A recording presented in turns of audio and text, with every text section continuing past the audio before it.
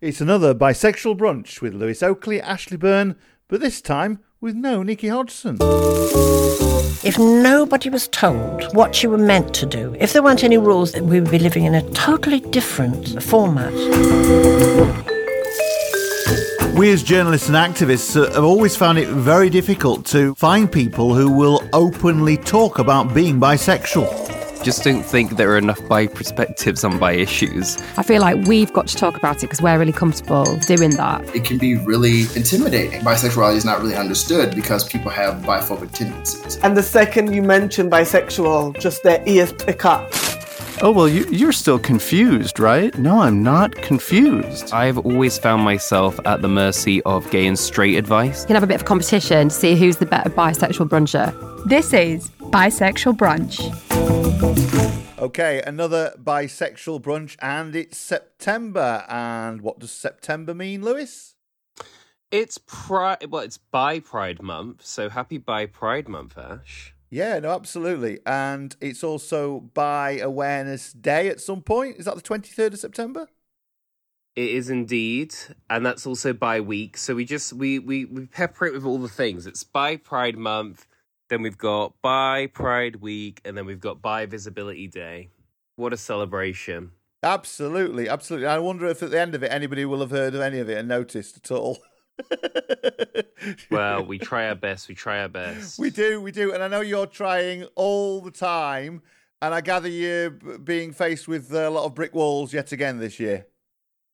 Yeah, I mean, it's one of those things. Like, I've always been able to use the Bi Pride Month, the Bi Visibility Day to really try and be like, come on, guys, time to get us in the mainstream, time to get us coverage.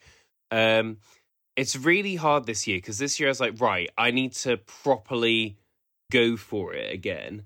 But at the same time, I am exhausted. These children are keeping me awake. I've got 3 children and counting right now, a full-time job. I don't really sleep anymore. Work is like busy. So, trying to do the bi stuff on top. And I'm also learning to drive. So it's hard. But what I basically did was wrote a massive planner for myself this year of basically all the national broadcast publications, all the national print and online media. I then did some research to figure out who the best people were to target, and then I wrote up a bit of a pitch. And the pitch this year I went with is, why is bisexuality still so taboo? And it was actually inspired by something you said, Ash, because obviously, we've had this conversation before of like, why is it that, you kind of either get some journalists or producers that are like, bisexuality, that's not an issue anymore. People are fluid now. And then you get some people that still think it's an issue. There's never this medium person. And so I thought, going for why is it still so taboo? If there are people that think, bisexuality is not even a thing anymore, we're past that, that would make them stop and be like, well, why is it so taboo? And I make a really good argument. And then for those that, it is kind of a concept they don't really think about, it's kind of like, oh, bisexuality. So I've tried my best. Got a couple of radio people that are like, not right now, but we'll keep your number on file.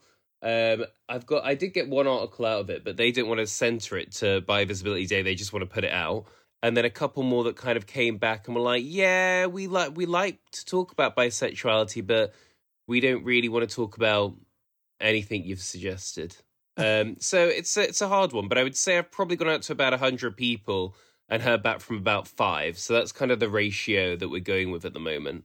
Right, that's interesting. Well, we've had some good news on the bi awareness front, actually. We'll talk about that in a second, but just to let everybody know what's coming up in this show. We're going to be talking about Bi Pride UK, which is actually happening this very weekend in London. We're talking to Avi K all about that and let you know how you can get involved both during the event, in person, online, and after the event as well.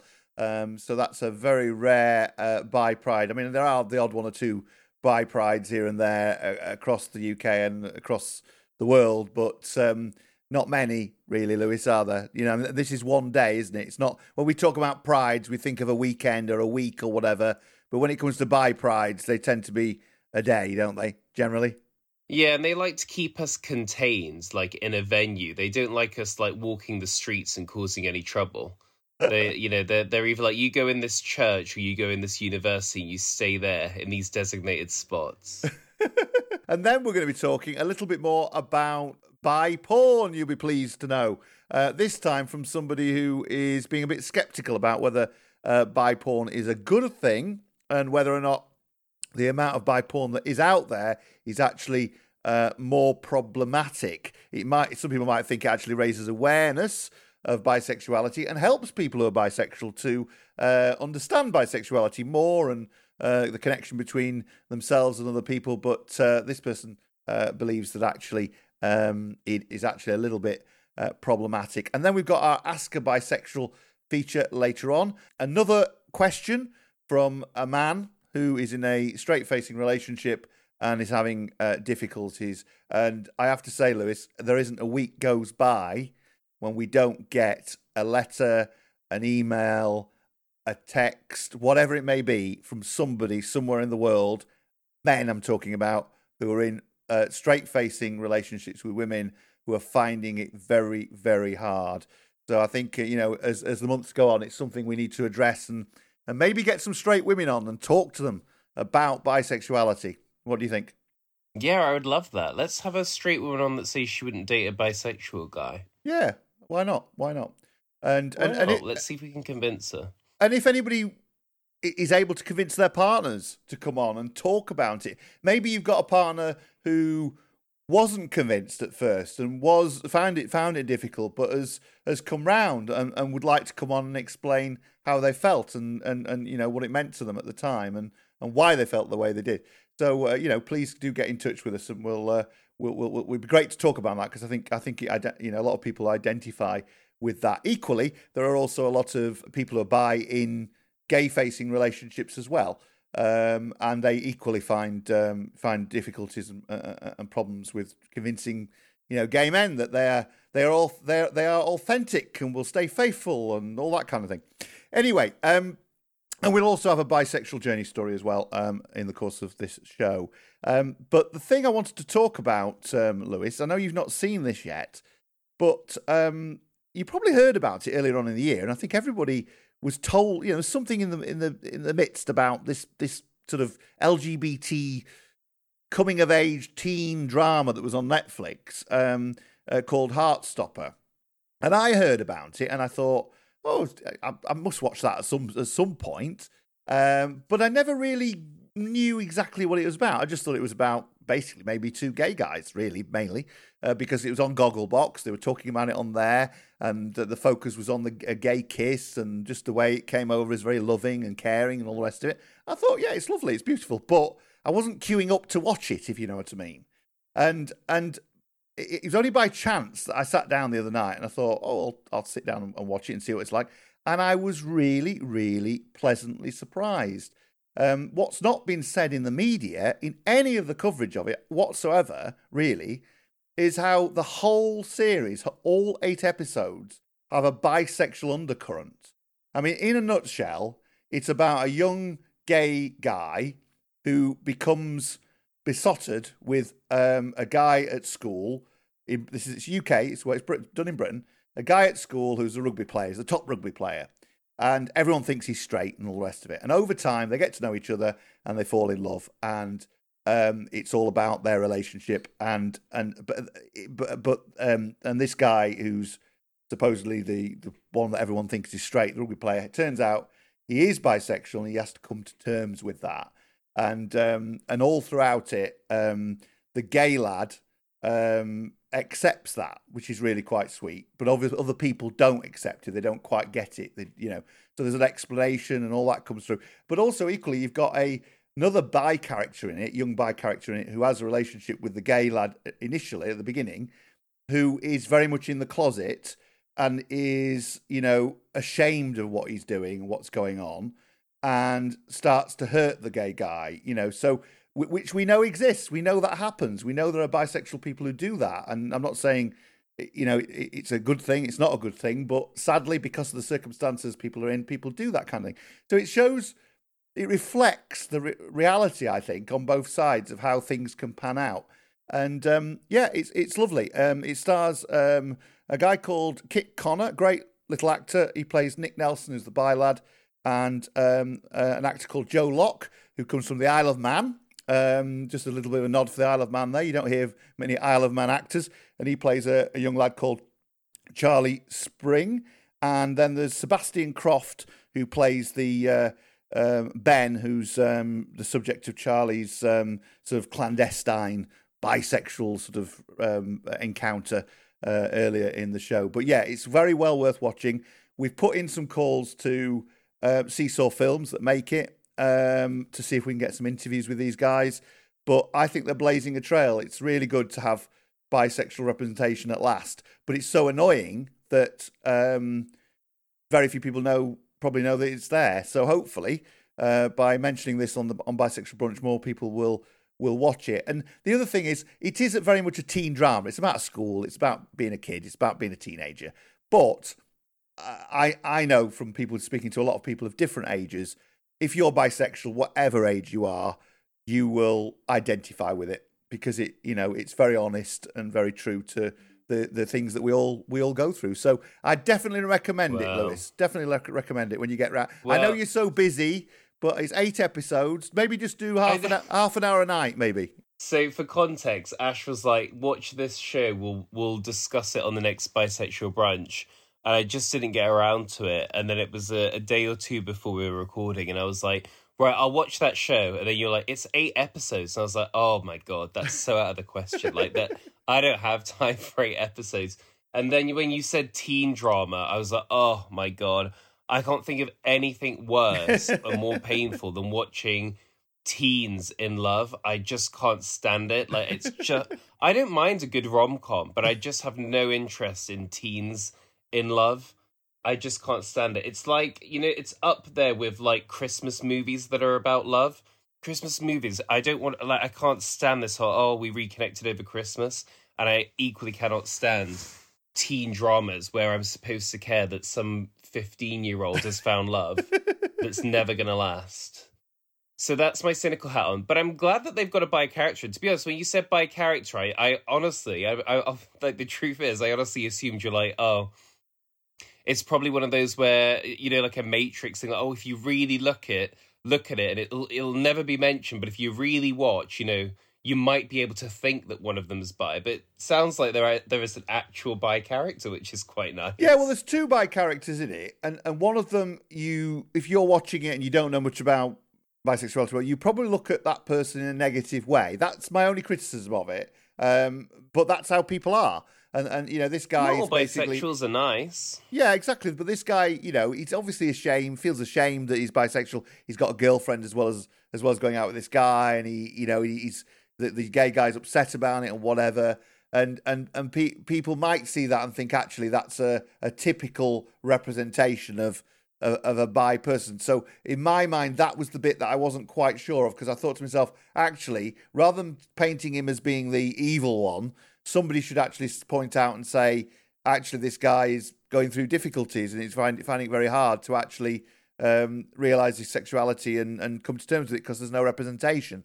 So that's the only bit I was a bit I thought, because unfortunately, kids act like that and will act like that if they're not seeing any representation out there.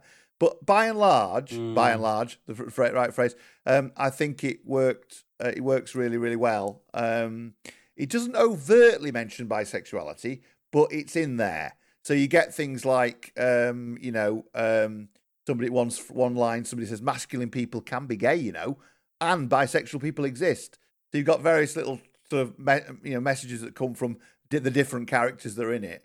But no, it's very sweet.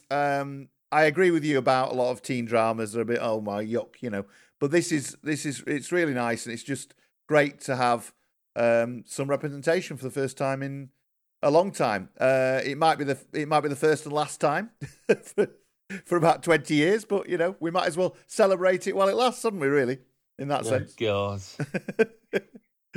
So, but it doesn't get away from the fact that we're talking about it now, but we're talking about it in September. This came out in April, so mainstream media-wise, he hasn't been talked about properly as being bisexual or having bisexual Well, I think undertones. this is a bit of the problem, because I do think people see what they want to see, don't they? So, they might not have even noticed those kind of like, oh, they did say bisexuality once and stuff like that. Obviously not with this show, but I have had this issue with other shows. I remember, because I used to be really into some of the superhero shows, and I remember in one of them, in Arrow, the Sun, basically, he did come out as gay, but it was like, in the episode, he admitted that he had a boyfriend or something like that. And the write-up in the LGBT media was, this mainstream DC character has come out as gay. And I'm like, well, he didn't say gay. He said he had a boyfriend. And I found that was quite telling of anything they can claim for the gays, they will. You know what I mean? It's like, oh, okay, that's gay. He had a boyfriend, blah, blah, blah.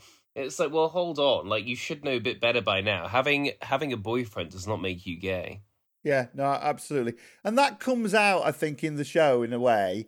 I mean, there's this assumption that constantly throughout it, there's a friend who's a very protective best friend of Charlie. I think he's straight, actually, but he's very protective of Charlie, looks after Charlie, is his gay friend and wants to, put his arm around him and sort of protect him all the time. And as far as he's concerned, this Kit Connor, this Nick guy is straight.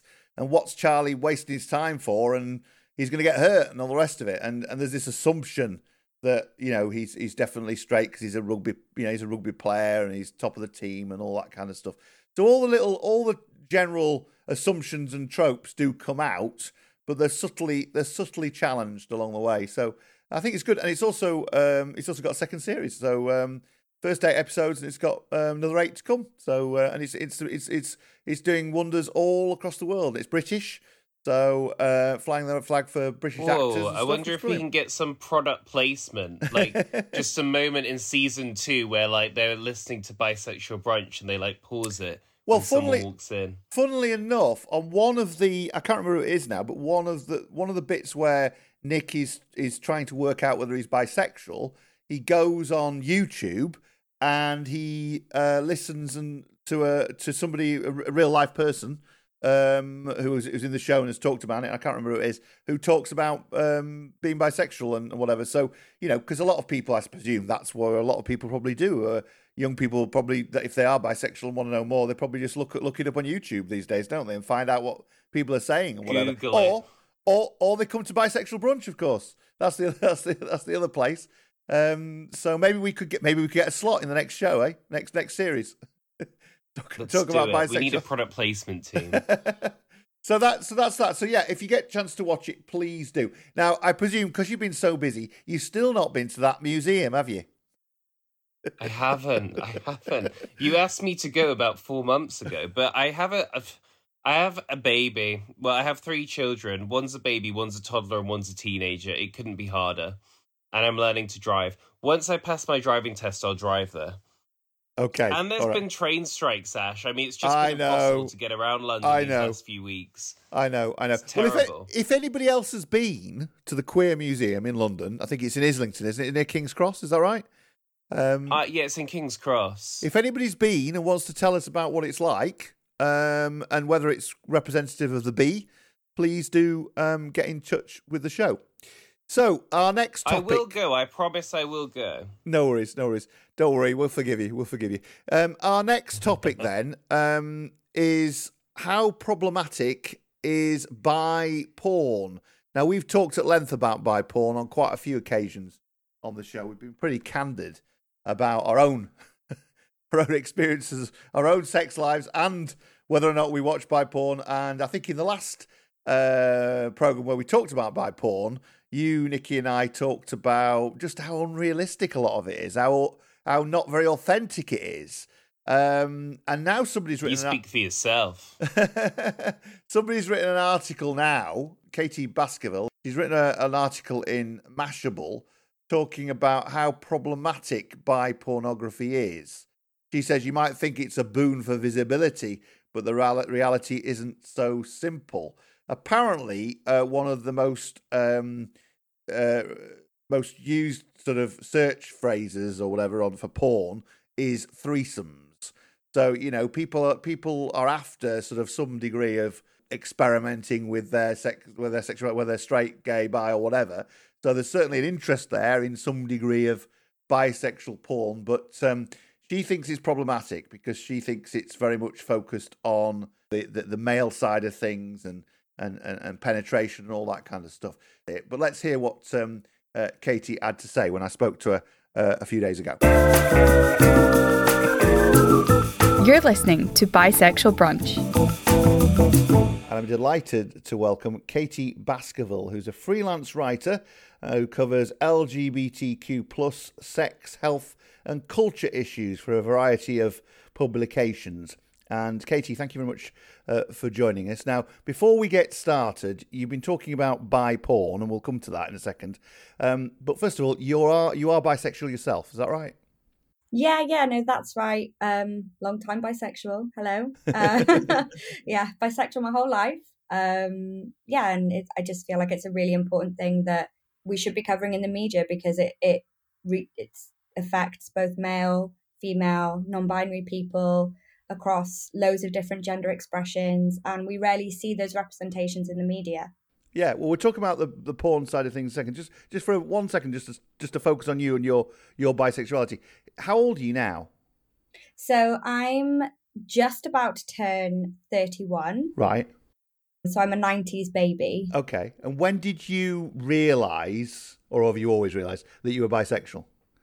Honestly, I don't think that I realised for a very long time. And that was because I had a lot of internalised shame around first sex, sexual competency, pleasure, all that kind of stuff. You have to understand, I grew up in a very, very small community in North Wales. Even though I have very liberal parents who have always been ever so supporting, it was the social kind of dynamic that I grew up in during the 90s and noughties that really manufactured this culture of not being able to fully realize a sexuality without it either becoming a topic of bullying, a topic of harassment as well. There have been multiple occasions where I have watched some very good friends of mine just constantly be barraged at parties and or spoken about in certain ways. And obviously that comes from a lot of things that we look at now and we can kind of reflect on and think, well, yeah, in the noughties and 90s, there was a lot of hypersexualization. We had the internet for the first time. It was an era of digital explosion, if you like. So in as much as we started to learn about sexuality and that there was a lot of things moving in the name of progress in North Wales where we didn't have, the internet for a really long time, especially not on like broadband and what you have now. I remember going to school in year 8 and still not having broadband in my village, still on dial-up. But yeah, it was tough. It was tough being a bisexual person in North Wales during the noughties. Yeah, and I suppose, every part of the UK moves on at a different stage, or any part of the world moves on at a different stage. I mean, I always remember people saying, everyone talks about the swinging 60s, and my mum always says that actually the swinging 60s didn't start swinging in the north of England until the 70s, really. It was a few years behind a lot of the time. But of course, a lot of people in North Wales or wherever you grew up would have known about people being gay and lesbian, and that had probably moved on quite a bit, and people were probably starting to accept that to an extent. Not entirely. I know there's issues and there would be prejudices and whatever, but then to bring in the word bisexual confuses things immensely for people, doesn't it? They're like, well, what does that mean? How do I cope with that? Was that your experience? Oh, 100%. I mean, like I say, it was the noughties. And during this time, we had this kind of culture clash of a lot of bisexuality or bi-curiousness. And within that bi-curiousness, there was a lot of like performativeness that kind of draws from this expectation of what bisexuality looks like. And of course, that was never through the lens of somebody who was actually bisexual. That was always through a very different kind of lens. And usually it would be a heteronormative lens. So what we saw was a lot of gratification between kind of women kissing each other on stage at the VMAs. We all saw that Britney and Madonna thing, although she did kiss Christina Aguilera at the same time. We just didn't see it because they flicked the camera to Justin, but moving on quickly. I think, people just don't understand how you can like men and women. I think they can get their head around the binary of if you're gay, you like men, and if you're straight, you like women, or vice versa. But I genuinely don't think people understand the and I say this in inverted commas, the indecision or the non-committal nature of saying, well, I just like this or I just like that. I think a lot of the time bisexual people, they sit in a non-binary kind of area where it's two or more. And I think people really struggle with that. And I think when you've only just managed to kind of get your head around and not really examined all of your prejudices, it's just that, it's legal now. It's no longer considered an issue with the World Health Organization. All these things have kind of moved on and moved past. And yet you bring something new like this into the mix, and people just lose their heads. They can't grasp it. They don't understand it, but they also don't want to understand it because of how linked it is with sex. We don't talk about gay people as gay sexual. We don't talk about lesbian people as lesbian sexual, but we do talk about bi people as bisexual. And I think that attachment of sexual to being bi absolutely kind of cements this expectation of sex just by saying I am a bisexual person. That inherently reinforces the kind of sex of it all. Yeah, I mean, we have this discussion all the time on Bisexual Brunch. That's what people think, don't they? They just automatically think that we really can't get enough. That's all we want. All we want to do is go and have sex. And actually, I mean, yes, there are people like that. But there are a lot of people who are straight and gay like that, and there's nothing wrong with that. If that's what people want, that's up to them. But by and large, bisexual people are just like anybody else, and they can be monogamous, and they can, they have the issues that everyone else has, and they do make a choice. But it's not about having a choice and saying that you never no longer fancy anybody else ever again. That's the thing people can't get their head around, isn't it? So let's talk about bi porn then. We've talked about bi porn on the show a few times. We've talked about how unrealistic it is actually a lot of the time. Not unrealistic in the sense that people are having bisexual relationships in different ways. That obviously happens and exists in a way. But that what is out there often looks extremely fake, much more plastic than straight porn or gay porn, and seems to be certainly done to have some kind of specific effect, and maybe not done for actual bisexual audiences. Now, you've just written an article about this. Is that what you have found when you've been looking at this issue? Yeah, so when I've been speaking to people that make more ethical porn, so for example, sort of Bed Bible, Lustery, even speaking to sex workers, all that kind of stuff, what we've kind of come to realize and come to understand is that a lot of the bisexual sex representations that are gratuitous, that are verging on violent sometimes or quite ferocious in nature, generally sit on free tube sites and very rarely come in paid for porn packages like pay-per-view or subscription services. And I think that in and of itself caters to a very specific type of person. So even though this porn is being created for consumption and on some level, I think it's for a very specific person who's searching for that porn on a free site, rather than somebody genuinely looking to be titillated and excited by a genuine representation of a bisexual experience. I mean, you're talking there about ethical porn. A lot of people have no idea what ethical porn is. They don't really. So most people, I suppose, when they're searching for porn, whether it be whoever you may be, whether you be a man, woman, non-binary, whatever, everyone looks at porn at some point. They will probably literally just type in "bi porn," won't they? So and the chances are they're going to stumble across the majority of stuff that is being made for a mass a mass audience, I suppose. And I mean, what I've seen, if I'm being honest about it, when I've looked at stuff like this over the years, is that it often tends to be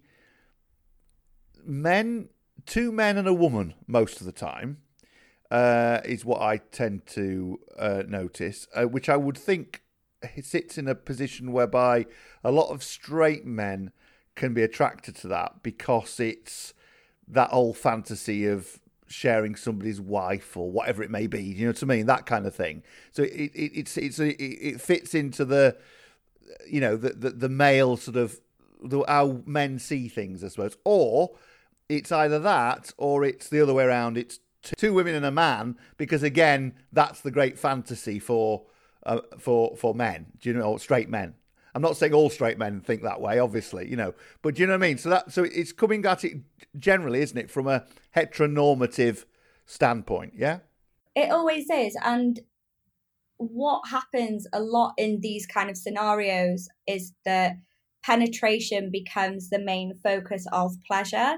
And that, of course, is complete nonsense. For women or people with vulvas and vaginas, it's not necessarily where you're going to get the main source of your pleasure. We all know that the clitoris now is much bigger than we ever thought it was, and that it mimics so many different organs, and that there are so many ways to feel pleasure. But when we look at bisexual porn and we look at, be it two men and one woman, penetration has to happen between the man and the woman, as well as the man and the man, to be considered bisexual porn. Otherwise, it's a gangbang. Otherwise, it's something else. So penetration still has to be at the heart of this. And then what happens when you reinforce that message is that other types of sex don't count as pleasurable, don't count as intimate, don't count as a representation of how sex happens between couples. And also, not all bisexual people are having threesomes. They're just not. I mean, some are,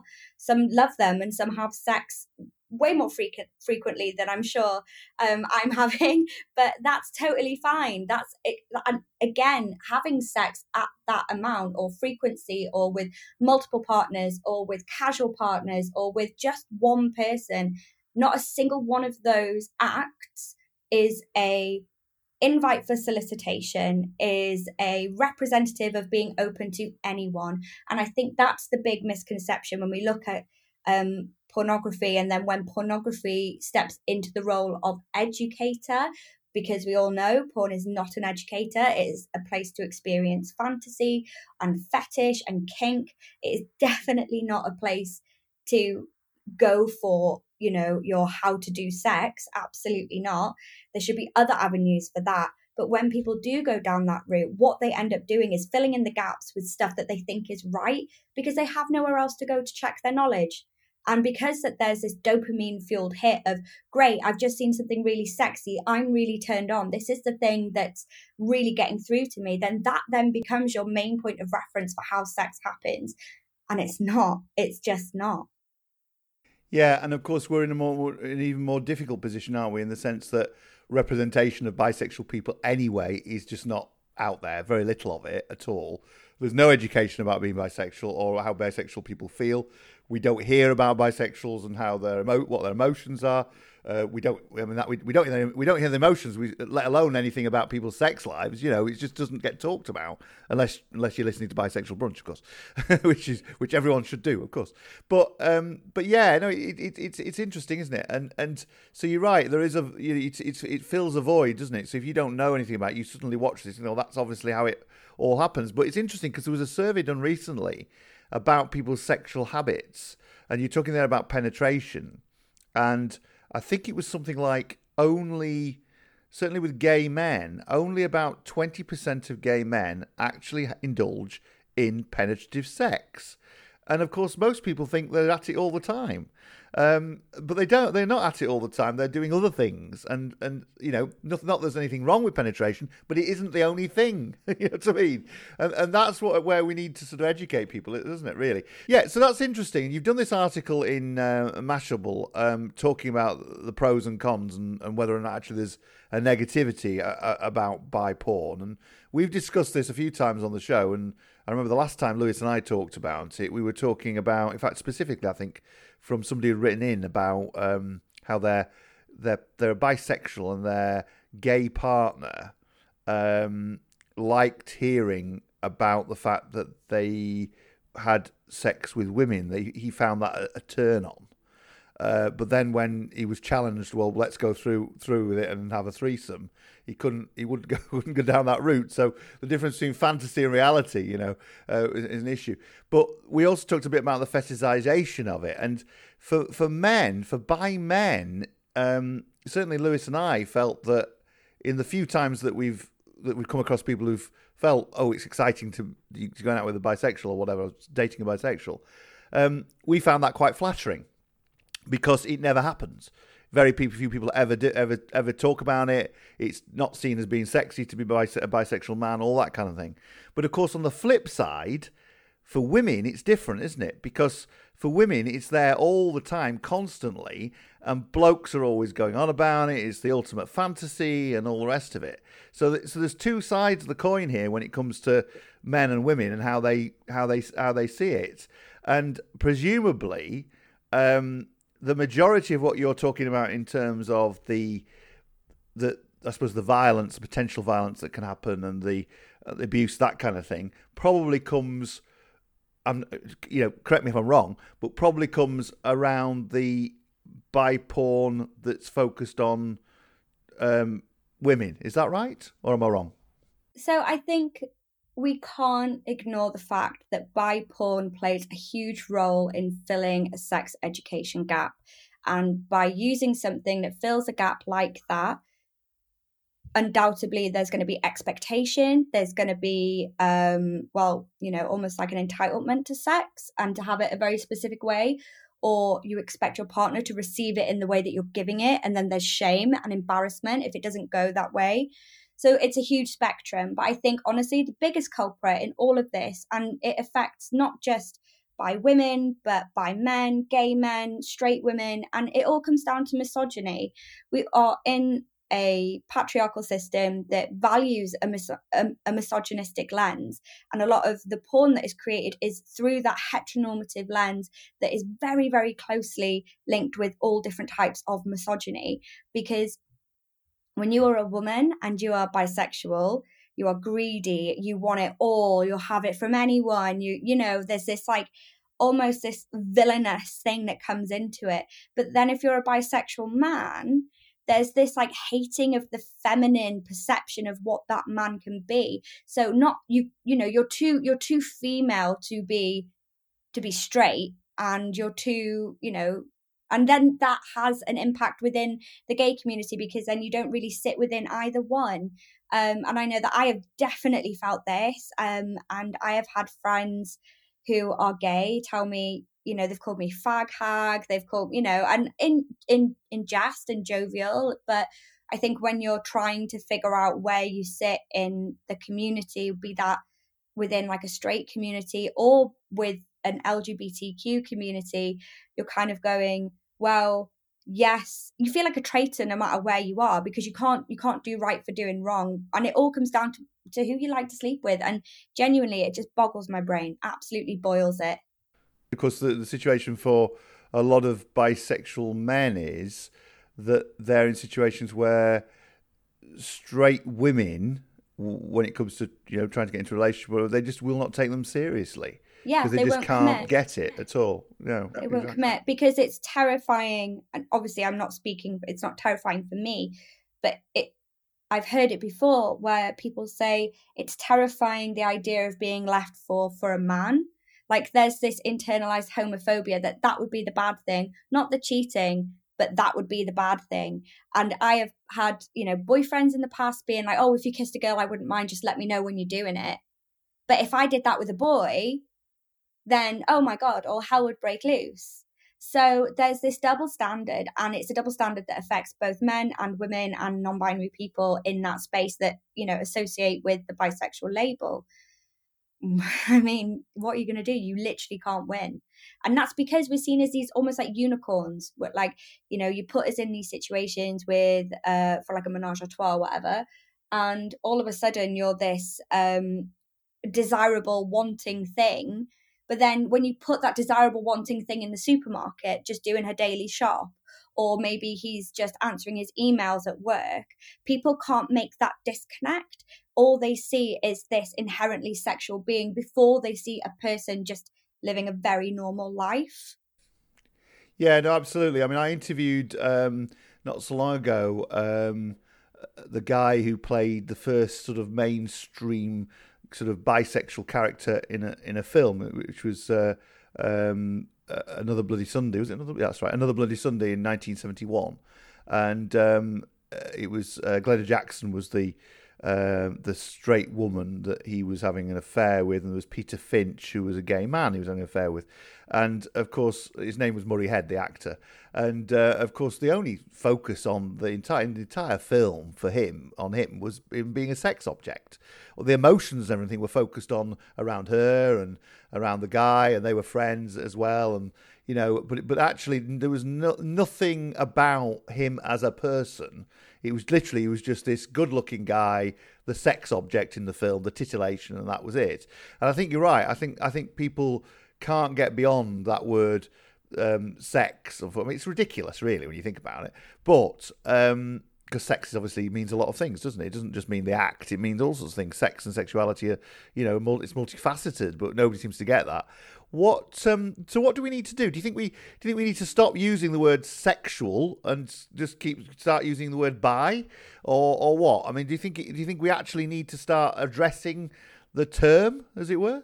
I don't know, because I don't know how you would address it. I genuinely don't know how you would address the term. Of course, you can call yourself bi, you can call yourself pan, you can call yourself gay, or, you know, queer, however you like to identify. But I do think that we need to examine why sexual, when added to bi, is such a big deal. Why does it have such a profound effect on people? And I think that, again, all it does is come down to the disproportionate gaps in education that need to be filled somewhere down the line, whether that's during the time that we're at school age, or whether there's opportunity for learning elsewhere, or whether popular culture has a role to play in filling in the gap correctly. I don't know. I don't know that there's a correct answer or a right way to go about it, because ultimately people identify with this terminology, and a lot of bi culture is intrinsic to it. So I feel like would it be a move to erase if we then went, oh God, people just don't understand us, let's just change our name, so that they stop being like, oh well, you're good for a threesome, or oh, you're just gay and you don't know it yet. Let's maybe look at why that is happening first and treat the symptom, treat the cause, not the symptom. Do you think it comes down to something, though, which I think we've still got a problem with in this country?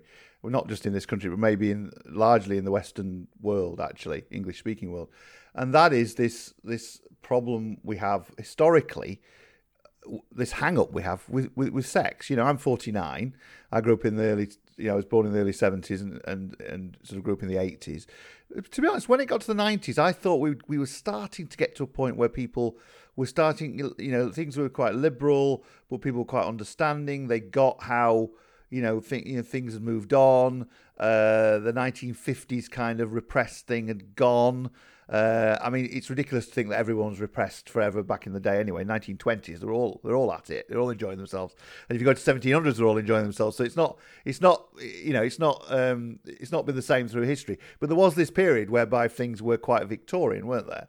And then we changed it. All got quite liberated again. But I feel as though, in a way, we're back to a fairly there's a certain degree of morality emerged in it all, where we've started to judge people again around sex and sexuality. And yes, it's okay to accept you're, lesbian or gay or whatever. People accept all that. But it has to be seen in the sense of, oh, they're that my so-and-so, my gay son, he's getting married, and my gay daughter, she's getting married. So they're seen in this heteronormative way. So do you know where I'm coming from? It's a sort of, it's okay if it's seen as acceptable form of LGBT, but if it's slightly out of the ordinary, if somebody is out there being promiscuous and enjoying themselves and, good luck to them. It's not a big major deal. People want to do that, they can do it. But what I mean is, no, people can't get their head round that, can they? They can't get their head round the variety of situations, and therefore that judgment thing comes in, and you get this thing of, people mention the word sex, and it's like, oh my God, sex. Oh, we can't talk about. Oh, what does that mean? You know what I mean? So yeah. we've not really travelled a long way at all, have we? In a way. No, well, I think we probably have travelled quite far. It's just that we're walking in circles, and I don't think we're really moving past the point, like you say, of morality. I think that people find it really difficult to understand that people don't just have sex to please, their straight husbands, or to make babies. I think that people are still very, perhaps not as much, but I also have to recognize that I work in a very sex positive bubble, so trying to think outside of that. If I was having this conversation perhaps with my family, who I consider to be pretty liberal and pretty open about these things, even when I came out, that was a bit of a strange experience for me, because it took a long time for people. They were very accepting, obviously, but they didn't get it. They just didn't get it. So like, oh, are you gay now? Oh, does that mean that you're going to have a girlfriend? Oh, have you and your partner broken up? Or, oh, is something happened to cause you to acknowledge this part of yourself? Is something going to happen? And actually, what I really needed in that time was the kind of grace to just be like, no. But what I would really like is for you to go and learn, so that I'm not your point of reference to explain everything. Because I think at that point, I have to mention as well, I didn't come out till much later on in life. I knew I was bi from, I would say, when I started to become sexually active, which was way too young. I think I was like 14 when I was having my first sexual experiences, and they weren't necessarily safe. I was definitely not sexually competent. That all of these things were just made a melting pot for me, just having a lot of shame associated with sex. So the idea then to attract more shame to me by admitting that I might like girls, I couldn't do it. I didn't masturbate until I was 27. I didn't anything. I was so frightened of what would happen if I had a good time that I would, put myself in situations time and time again that were dangerous. So I would live out the same trauma to try and understand it. And I think it's recognized in there's a British Medical Journal study in 2019 that talks about sexual competency, and it talks about how that people from low income households, or people from kind of like marginalized backgrounds, or in remote areas, if they're working class, all these things, if you come from these backgrounds and then you begin to have sex before sexual competency, and sexual competency isn't measured particularly well. It just means that you understand, I think, 3 or 4 different points about having sex to register as sexually competent. If you start doing that before that time, you then end up rehashing the same thing over and over again, and it can happen. It can be lifelong. So, and this is just measured against straight people. So if you imagine then the first contact for people who are bisexual or gay, or or lesbian, or who feel that they are trans, like, that's a huge thing. That's a really, really big thing to happen. And for you to not have an avenue to go to talk about that. What if I liked girls but was having a really difficult time with a boy? The boy thing would probably have to be dealt with first, because nobody would know what to do with the girl thing. There was nobody in my family at the time that I knew was gay that I could talk to about even a part of that world. All my family were kind of straight presenting, heteronormative, got married, had kids, so that there wasn't the space to discuss those things. Hopefully now with, millennials coming through and being a bit kind of worn out, I think, by life, that there will be more of a compassion and understanding, because it is confusing. And I hate that label that bisexual people are just confused and they don't know what they want and they're this and they're that. But I was confused. I was so confused. I didn't have a bloody clue about any of it or what to do with it. And I would just watch the conversations happening about other people who were bisexual and the way that they would talk about them. And I was so terrified of being called a slut or a slag or easy, because I already had so much shame about having sex so young and having more than one sexual partner by the time I was 16, that I was like, I can't have that attributed to me as well. No one will talk to me. No one will be my friend. Right now, I'm still fun and I'm a bit, edgy or whatever. And I've had 2 boyfriends and I'm 16, but I can't have that too. I cannot explore that. And then that repression, that then hitting like a huge, then we need to talk about bisexual mental health, right? Because there are no studies into it that I can find about bisexual mental health throughout the ages. But what we do know from looking at studies into LGBTQ culture, but with no specific sect around bisexuality, because it's a really difficult thing to put quantitative parameters around and then, measure and get into the grit of it all. We do know that gay, lesbian, and especially transgendered people have a really horrific time growing up. No matter where they live, no matter who they are, whether they come from high economic areas with loads of opportunity and growth, they might not have as terrible a time. Doesn't mean they don't have a terrible time trying to understand who they are and where they fit in and how they fit in, and to remove all the stigmas that are attached to them before they've even had a chance to acknowledge it in themselves to begin with. It just blows my mind, all of it. I could go on and on and on and on. Sorry, I realised I've just been talking for a really long time. No, it's brilliant. It's brilliant. We have to have you on again. I'm sure we will. But going back to the porn side of things then, obviously in this article you've researched and you've spoken to quite a lot of different people. What's the take then from the ethical porn side of things when it comes to bisexual porn? I made a documentary a few years ago with Nikki, actually, Nikki Hodgson, about ethical porn. But I don't think we didn't actually cover bisexual porn. Shamefully, we should have done it, but we didn't at the time. We didn't have enough time in the program to do it. But what's the message around bisexual porn? And is there such a thing as ethical bisexual porn that's out there that people can watch? I think that's a really good question, and the truth is, yes, there is ethical bisexual porn, but I think there's not many representations of bisexual sex with just one partner, because that immediately gets labelled as gay or straight because of the heteronormative lens that it's immediately put into. It's really hard. So that MFM or whichever combination of threesome or gangbang that's happening, that is generally the framework for bisexuality to sit in. Do I think it's a good thing or a bad thing? I don't know. I think that there needs to be different representation of bisexuality elsewhere, and then we can start to unpick what bisexuality means in porn in a different way.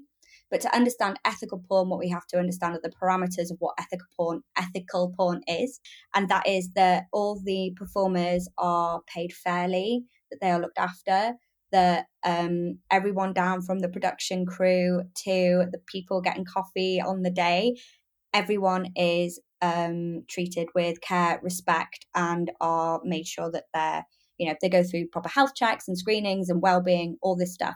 The kind of stuff that you'd expect from any job, right? Because sex work is a job at the end of the day. So yeah, ethical bisexual porn. You can watch it, and you can watch it on pay-per-view sites. So Erica Lust Cinema is a great place if you're looking for specific films that feature bisexuality or elements of bisexuality, is probably a better way of framing it. As well as Lustery, Frolic.me. These are all places you can look. I also spoke in the article with Poppy Lapora, who owns a boutique sex toy shop that I shop at mercilessly called Self and More. And she spoke to me for the article and said that, one of the best ways that you can look at bisexual sex is to go to people who are bisexual and look at their OnlyFans, even though there's still that performative element to it. At least the pleasure that is being performed is bisexual. But then on speaking with the founder of Lustery, it was obvious, it was evident that bisexuality needs these very specific terms for it to be found as well. I mean, these ethical porn companies are up against huge, very boring SEO challenges where, people are searching for things and the free stuff's coming up and coming up and coming up because there are links, because there is volume. And because there's constantly new content all the time and it's free, so the clicks drive that even further. So when you're trying to get something that is ethical by name and by nature, I think that it comes at this kind of clash of, well, obviously it's a company, it needs to make money, it needs to move forward. But then you also have the issue of how are people going to be able to find it for it to be a thing. And I think it's better to have ethical porn than not ethical porn at the end of the day. Don't we need, I mean, I've thought this for a long time, to be honest. Don't we need more, because if you watch I've watched a film recently, actually, it was about a man and a woman, and it was very well done, and it was set in probably the early 2000s. It was really romantic, and both the couple were very attractive, and there was sex in it, and the sex was relatively explicit, but there was something really attractive about watching that relationship unfold and seeing them finally end up in bed together, and there was a turn on of watching that relationship as opposed to just two people having sex. Yeah. So, do we actually need really more films, more, porn plus, we could call it, I suppose, where actually you explore people's relationships. And of course, that would help very much when it comes to bisexual stuff, because you could understand and hear the conversations and find out what how people saw themselves. And because, the thing about being bi is there's so many people of varying degrees of lots of different things.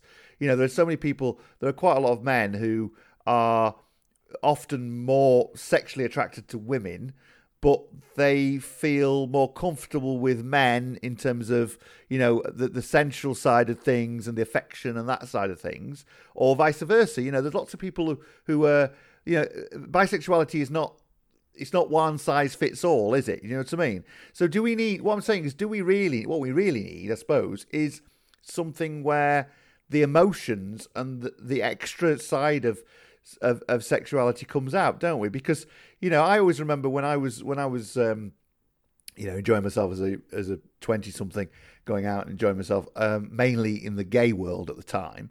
I always felt really lonely at the end of a night. I might even have pulled. I felt just empty, completely empty. Yeah, the sex was all right, but the sex was really a means to an end. The sex was not about just having sex. The sex was really about having a relationship. It was a relationship I wanted. And, and then I've got into relationships, and you'll probably know, in relationships, often the sex isn't the be-all and end-all, and it doesn't matter that much at all. But actually what you've done is you've conquered that bit and got over the hurdle, and you've got that love and affection, and that's what matters more than anything else. And I think they're the missing links, aren't they? That's what we haven't got, and what people, because I think most people who are out there who go, watch porn or whatever, the vast majority of people are probably looking for love, aren't they? A lot of them are looking for a hug more than actual sex in a way. Maybe. I think, again, going back to the lens in which a lot of this kind of mainstream porn is put under, it's very, and I hate, again, this saying, but I don't have the language to look at it any other way, but it's very manly. It's very, it's very aggressive. It's very testosterone driven. Even the gay porn is very testosterone driven. There isn't this room for softness, for touch, for development, for foreplay, to lead to penetration, or to not go to it at all. There's no room for that, because that puts us in a space where we need to accept some level of vulnerability, some level that we feel a need for love. And to accept a need for love is to accept that perhaps, that's a bit girly, or that's a bit gay, or that's a bit this and that's a bit that. And then this misogynistic lens comes back and fights you, goes, no, I want to see tight pussy, big dick, I want to see da da da. And then all these huge search terms come in, and then you're back at square one, because you're so ashamed of wanting something that is completely human, completely normal, that doesn't put you in a position of vulnerability whatsoever. It actually puts you in a huge position of strength, puts you in a position where you have the opportunity to seek joy in relationships, rather than inflict pain or hurt somebody. Obviously we all have fantasies. There are so many different ways that they can be fulfilled, and porn is just one of them. But I think that if we had the option in porn to see more tenderness, perhaps to see more, I don't know, niceness, what's wrong with that?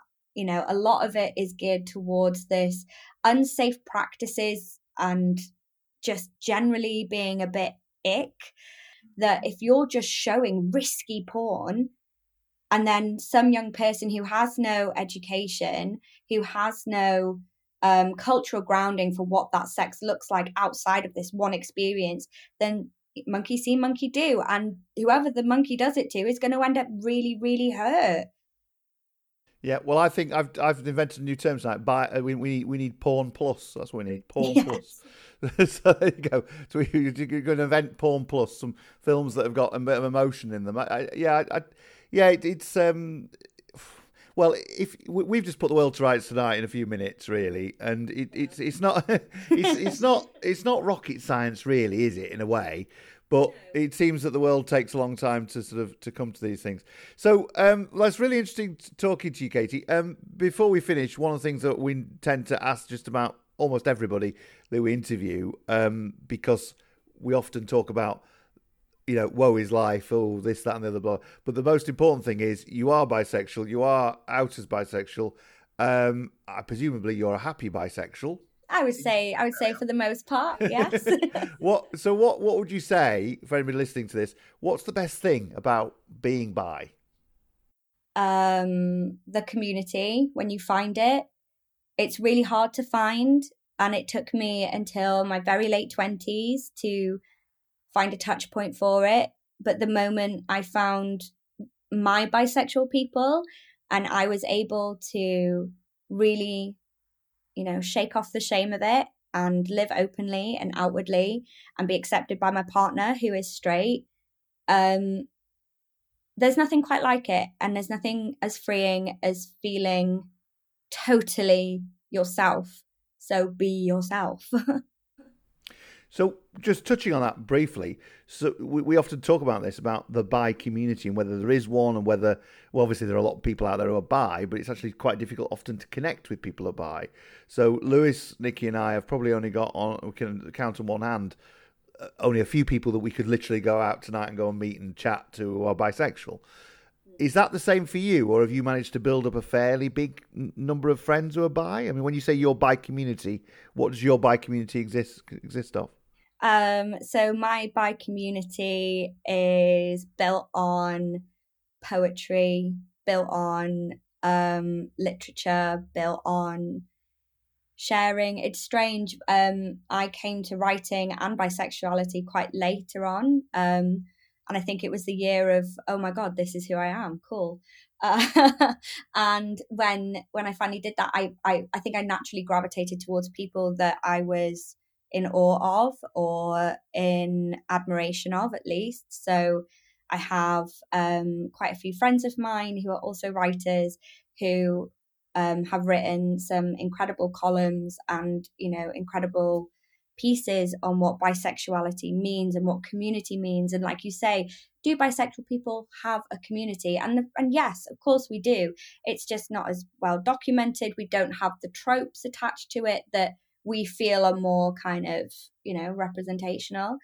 I mean, I don't know. I hope you've heard of this. Otherwise, I'm going to sound really silly. But the trope, the understanding that bisexual people can't sit on things properly. They've always got chip nail varnish. That they were all emo kids. All this kind of stuff. And I think there's something in that. And like trying to find the visual language of bisexuality is a really tough thing to do. Because obviously we know that sexuality has no appearance. It appears in many different ways and forms. But yeah, sorry, that was a roundabout way of answering your question, I think, and I hope I did answer it. But I think you're right. I mean, we had a guy on not so long ago, Lewis Hopkins, young lad from just up the road from Manchester here. I think he was in Wigan, 22, 23-year-old, who's a jeweller and a very good jeweller, actually. And he's managed to get to know people through that community all over Britain, all over the world, I think.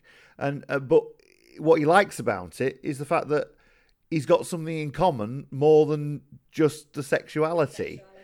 And I think that's really important. And I think when I was starting out mainly in the gay world, the only thing people had in common was being gay or bi. You know what I mean? It was, and you can't build relationships on that, really. No, because your whole identity can't be fixed on this one thing. You're made up of so many different things: your interests, your likes, your dislikes, your background, your socioeconomic kind of standing in society, your politics, your religion. We are all intersectional, and we all hit at different intersections. And bisexuality is just one of those things that makes us up.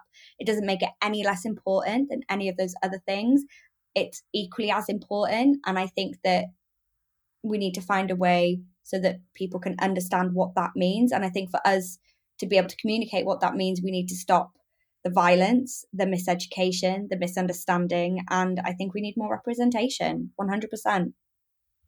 Yeah, no, we absolutely do. We absolutely do. So thank you, Katie. Thank you very much indeed for joining us. If anybody wants to read the article in full, they can just go to where? Mashable? Was it just mashable.co.uk, is it? Or? So it's mashable.com, and it's part of their Porn Week series. There's loads of really other excellent articles in there on pornography, but obviously I would love everyone to read mine and learn a little bit more about what bisexual porn means, how it bleeds into real life, and what we can do to consume more ethical porn. Fantastic. Katie, lovely to talk to you. Thank you. So that was Katie Baskerville talking about bi porn and whether or not it's problematic or not. What do you think, Lewis? Do you think it's problematic? I mean, we've discussed it before, and certainly, and I remember Nikki thinking it was quite fake, a lot of it. What's your take on it? Oh, I don't really know. I feel slightly conflicted on this one. On the one hand, her article and interview, it's obviously from the bi women perspective, which obviously I haven't experienced. So I do understand this whole, it's for male titillation, this idea of making a man feel like an even bigger man because he's got two women. Whereas I think probably from our side, it's weird. When you said bisexual porn, I envisioned two men and a woman. So it wasn't this necessarily, a man just being this big man with his bed full of women because he's so attractive. So I think there is an issue there. And obviously, in that article, she does talk about the in-partner violence and the more likely you are to suffer sexual assault as a bisexual person. So I don't want to underplay any of that because it is very real. And I guess if you were a straight man watching porn, the argument could be, you're seeing reaffirming that, two women should want to get it on for you and perform for you. I think she's also saying when it comes to the whole side of things of, two men and a woman, as it were, or whatever, that there's this focus very much on the whole thing of penetration. And what she's saying is that sexuality and bisexual connection, sex is so much more than that, and we don't actually get to explore that, and that's the only thing that matters, and that's that everyone's competing on that score, and that it's not, but it shouldn't be about that, and that it's there's something about it's about conquering things all the time, and that and that actually the porn which is about with two men can be quite, that side of it is quite aggressive as well, and. You know what I mean? So what she's saying, I suppose, is that if that's the only... But then are these other two... What she's talking about, are the two men kissing and interacting? Because that's the other thing. If it's two men teaming up on a woman, that's very different to they're all taking their turn. Yeah, you know what I mean? Because I think there's quite a big difference in what you could get in bisexual porn, right? Yes. So, there's this one guy, it's funny actually, there's the one guy that has reached out to me, and I forget his name now, so I apologise if he found me through the podcast, he's listening right now, but he does bi porn, and so he's followed me on Twitter and reached out, and where you courtesy follow someone back, and now I'll just be scrolling innocently through Twitter, and then there he is having sex with a guy and a woman. I'm like, oh my God. I don't know what to do about this. If I unfollow him, he's going to think that I don't like him anymore. But also, I can't keep having this porn pop up all the time. It's a modern day conundrum. Anyway, but so I think probably because that's the only bit of bisexual porn I really see on a regular basis, where it is, there are men penetrating each other, that it's like the human centipede, and there's a woman in there somewhere too. So it's not. So I don't know. I think everyone sees what they want to see, but what I'm trying to get at is bisexual porn is quite vast. Now you might say, yeah, that's great, but 80% of it is about men getting gratification from women, whether that's two men having sex with a woman or whether it's a man having sex with two women. I think that it's quite interesting and maybe realistic, and we could probably call it bisexual porn if the two men are having sex as well. And I think that that's quite an interesting thing that I think you can't really argue does tackle a bit of the biphobia, because it's kind of like being like, well, to these people, it's like, well, you it's impossible. You can't be attracted to men and women. We'll show them a 3-minute clip of a guy having a dick in his bum and then having sex with a woman at the same time. It's like, well, he's clearly enjoying that. His dick's hard, isn't it? So I don't know. At the same time, how much should we really be reading into porn as some sort of arbitrary or guiding thing on anything? It's there to make people come, and it's a substitute for a partner. It's by its nature, it's unhealthy. It is junk food, and I know that there are a lot of sex positive people out there that would probably beg to argue with me, and I'm sure porn use can be used in positive ways. But at it would be like, us having a conversation about how healthy is a McDonald's burger.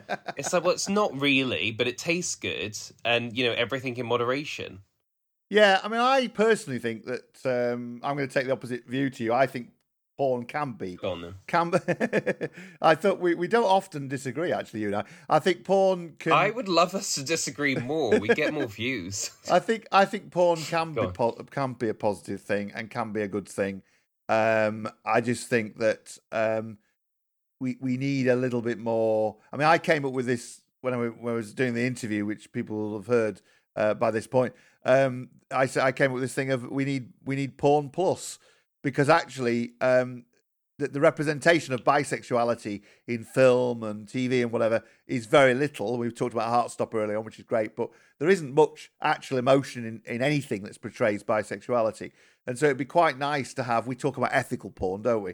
But it'd be nice to have some kind of, I suppose, erotic stories or porn that explores the relationships a little bit more, because you can be in a situation whereby you're watching a man and a woman having sex, or two men having sex, and be completely unaware that the actual person is bisexual. I mean, we discussed, didn't we, on the last show, where somebody contacted us for Ask a Bisexual, who was talking about the whole issue of their partner, their gay partner, being really obsessed with the fact that they were bisexual and that they'd had relationships with women, and that was a big turn on for him. And yet when it came to actually being asked, would you actually like to go down the route of having a threesome? Oh no, that was horror for him. So that's interesting. And if we could, if we had a bit of portrayal of that, somebody in a gay facing relationship with a boyfriend who's obsessed with the fact that his partner's had sex with women, and we can explore those kind of things, because I don't think that gets explored a lot in porn. Actually, interestingly, I think the conversations that people have in the bedroom are equally as important sometimes as the actual doing, aren't they? Really, do you know what I mean? It's not just about. I love that you're like, I just want a backstory. I need to know their motivation for having sex. I don't think you're going to get it, Ash, to be honest. I think that porn clips are getting shorter and shorter with this bite-sized generation. They just sum it up in 3 minutes. Go. I don't think you're going to get these lovely backstories you want. You love a nice story. Never mind. You're probably right. But it's interesting, isn't it? Because on the serious side of this for a second, and this is where I will take, I will agree with you to an extent, and also agree with Katie. For some people out there, bisexual porn is probably the only representation of bisexuality they see at all. And that's quite worrying, isn't it? Well, yeah, and I think it goes to visibility point of view, because I've often said in articles, if I walk down the street holding a woman's hand, I'm straight. If I walk down the street holding a man's hand, I'm gay. What am I supposed to do? Hold a man and a woman? And then that feeds into the whole, you're mad, sex-crazed people. And I think that is an issue because the majority of bisexual people are probably, they're probably only two people in a bed. There's probably not three all the time. So, I do think it's slightly unrealistic if you're a bi person turning to porn to try and find yourself. Again, it's probably not the most healthiest medium. I mean, I'm sure there are loads of great bi novels or podcasts you can listen to get a better understanding of bisexuality. But, it's there. It's going to be looked at. And it's going to have an impact. But then I don't know, because, I'm sure that we've all seen porn where we're also equally like, oh, God, no. But I wouldn't want that, actually. So I don't know, just because you watch porn doesn't mean you like exactly everything that's happening on the screen and you want to replicate it. Yeah, no, absolutely. Well, it was interesting what Katie had to say. If anybody wants to get in touch with us and let us know what they think, please do. You can read her article on Mashable.com, and that's Katie Baskerville, who I think is going to come on the show again at some point in the future. Thanks, Katie, for talking to us all about that.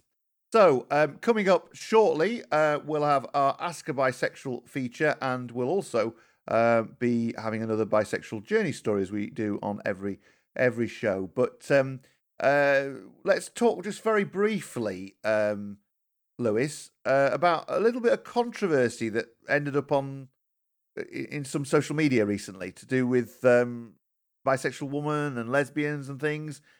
Without getting into too much detail, what was it all about? So I can't recall this woman's name, and I can't use my phone because I'm recording off it.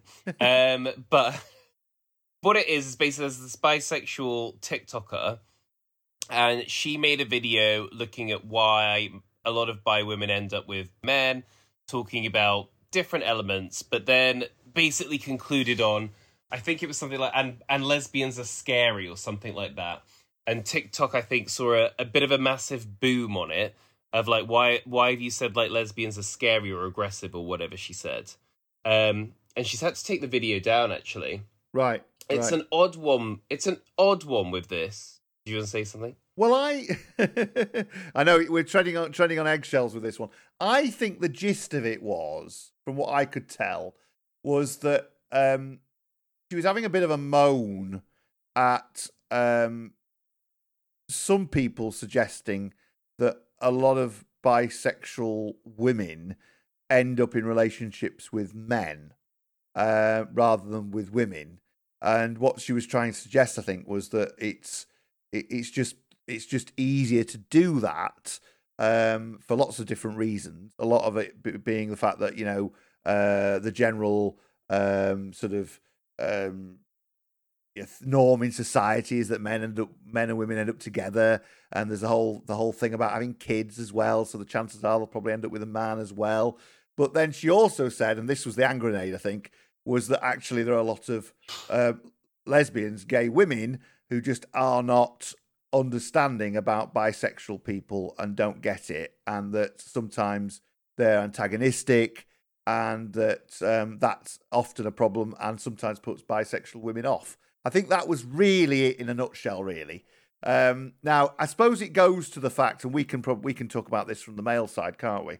The fact that there is an issue, a massive issue still, within the LGBT community around bisexuality, and the L and the G in particular not necessarily getting it. I think the trans people are streets ahead of L and G on this. There's loads of people who are bisexual in the trans community and in the non-binary community as well. They get it, I think, by and large, most of them, who I know. But I think there's a lot of education still to be done among lesbian and gay people. And it's ridiculous, really, in 2022, isn't it?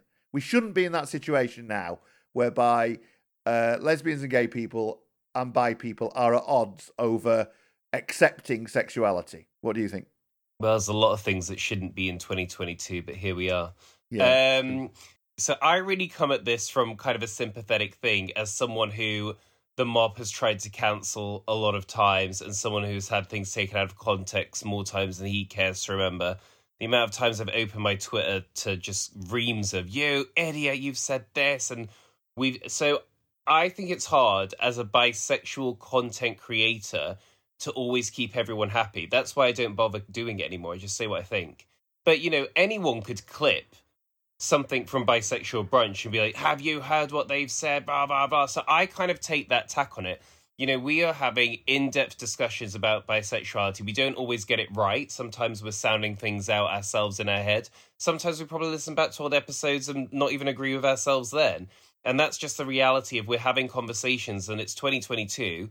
We're having conversations with the world because hopefully there are people out there that want to listen to these kind of discussions, consume this kind of content, and that it helps in some way. And I don't think that our listeners tune into us because we're the arbiters of bisexuality or because we get everything absolutely right. Sometimes it's just nice to hear other bisexual people discussing it and sharing their own opinions. So the fact that someone's going to be cancelled for that, I'm so team her.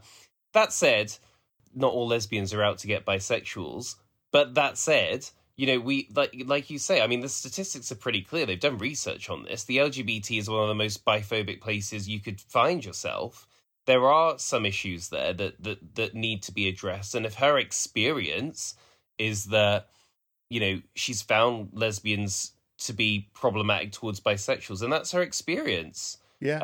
And maybe going after her and attacking her isn't the best way to convince her otherwise. No. So she took it down. I'm a big fan of Leave It Up.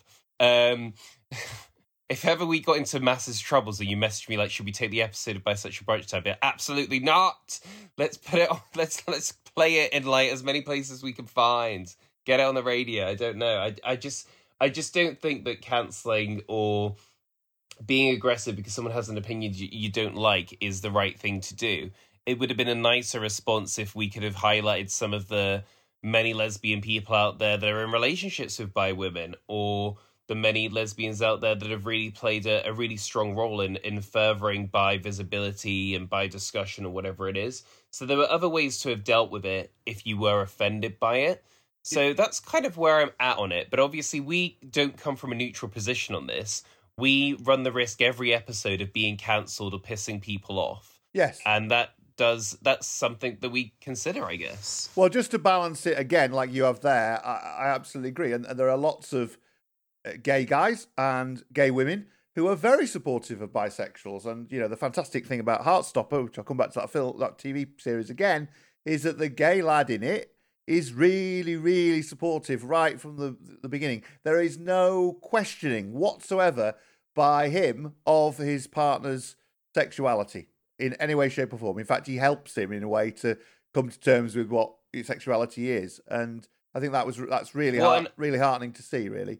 And I know what an unrealistic portrayal. Sorry? What an unrealistic portrayal. Joking. Well, it could be to for a lot of people. I mean, I've come across lots of antagonistic gays. Luckily, my boyfriend, my partner, is extremely positive about bisexuality to the extent that he constantly questions whether or not he's bisexual himself, even though he's definitely not. But every time he listens to this program, he gets to the end of it and thinks, am I? Maybe. Oh, I'm not sure. One question I did want to ask you on this Go on. Is because the reason we're talking about this is not because we're like keen TikTok users and we're in on it and we know. Yeah. We know about this because it was reported in the news. Exactly. And I think it's quite interesting that out of all the stories and all the things I pitch, that a bisexual being seen to be anti-lesbian is the thing that's been picked up, reported. Yeah. And when you look, because I have news alerts for bisexuality, as you know, I like to keep up on the latest research and the latest things that are happening in the space. And I would say 80% of all the articles around bisexuality are entertainment focused. Yes. It's always, a new superhero might be bisexual, or this was done in a TV show, or this happened on social media. And I just think it's quite, out of all the things, I think it's so odd that that's really where bisexuality has a place, which is in entertainment. Yes. It's interesting. And isn't I it? know that people wouldn't really see social media as specifically entertainment, but I think it fits the same vein of it. I just think it's odd that this was a story. Yes. No, you're right. In the news. You're absolutely right. I don't think it was a massive story. It was just picked out by a couple of particular websites that went for it, and it's sort of. But you're right. It's still one of the few things in the last month or so that's been highlighted. If you put bisexual into Google, you'll come up with it.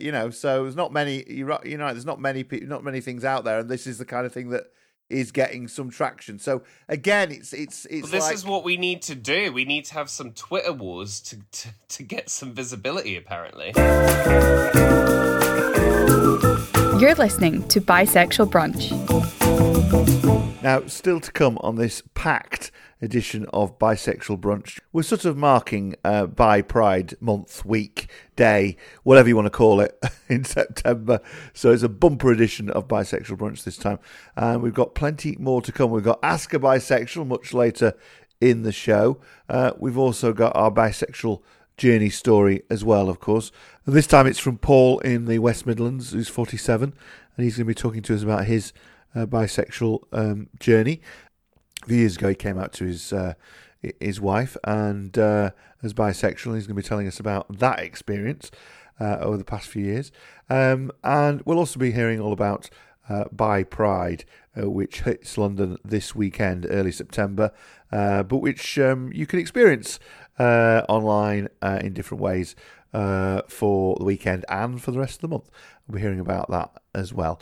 Before all of that, there was something specific, Lewis, I wanted to talk to you about. Not specifically bisexuality this time, but certainly about being LGBT. I don't know if you saw the film that was made by Tom Daley, the diver. He made a film a few weeks ago now. I didn't see it, but I read the articles about it. he made a film a few weeks ago now. If you remember rightly, Tom Daley actually came out as bisexual originally and then realised he was gay. But did he?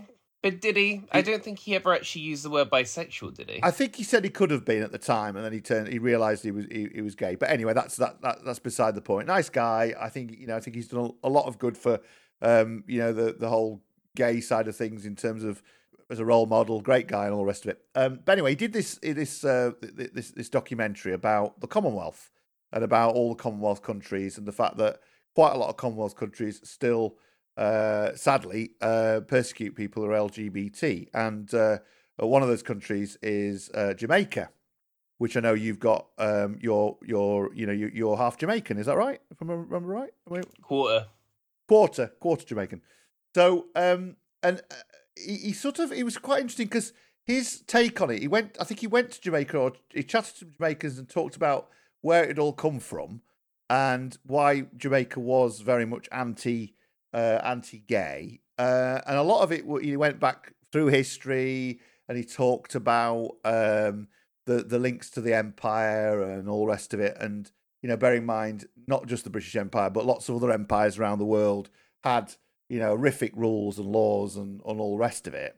And he more or less sort of blamed it on that and that history and that heritage as to why people still have the same attitudes around nowadays to homosexuality in particular, and bisexuality, I suppose, as they now as they did way back.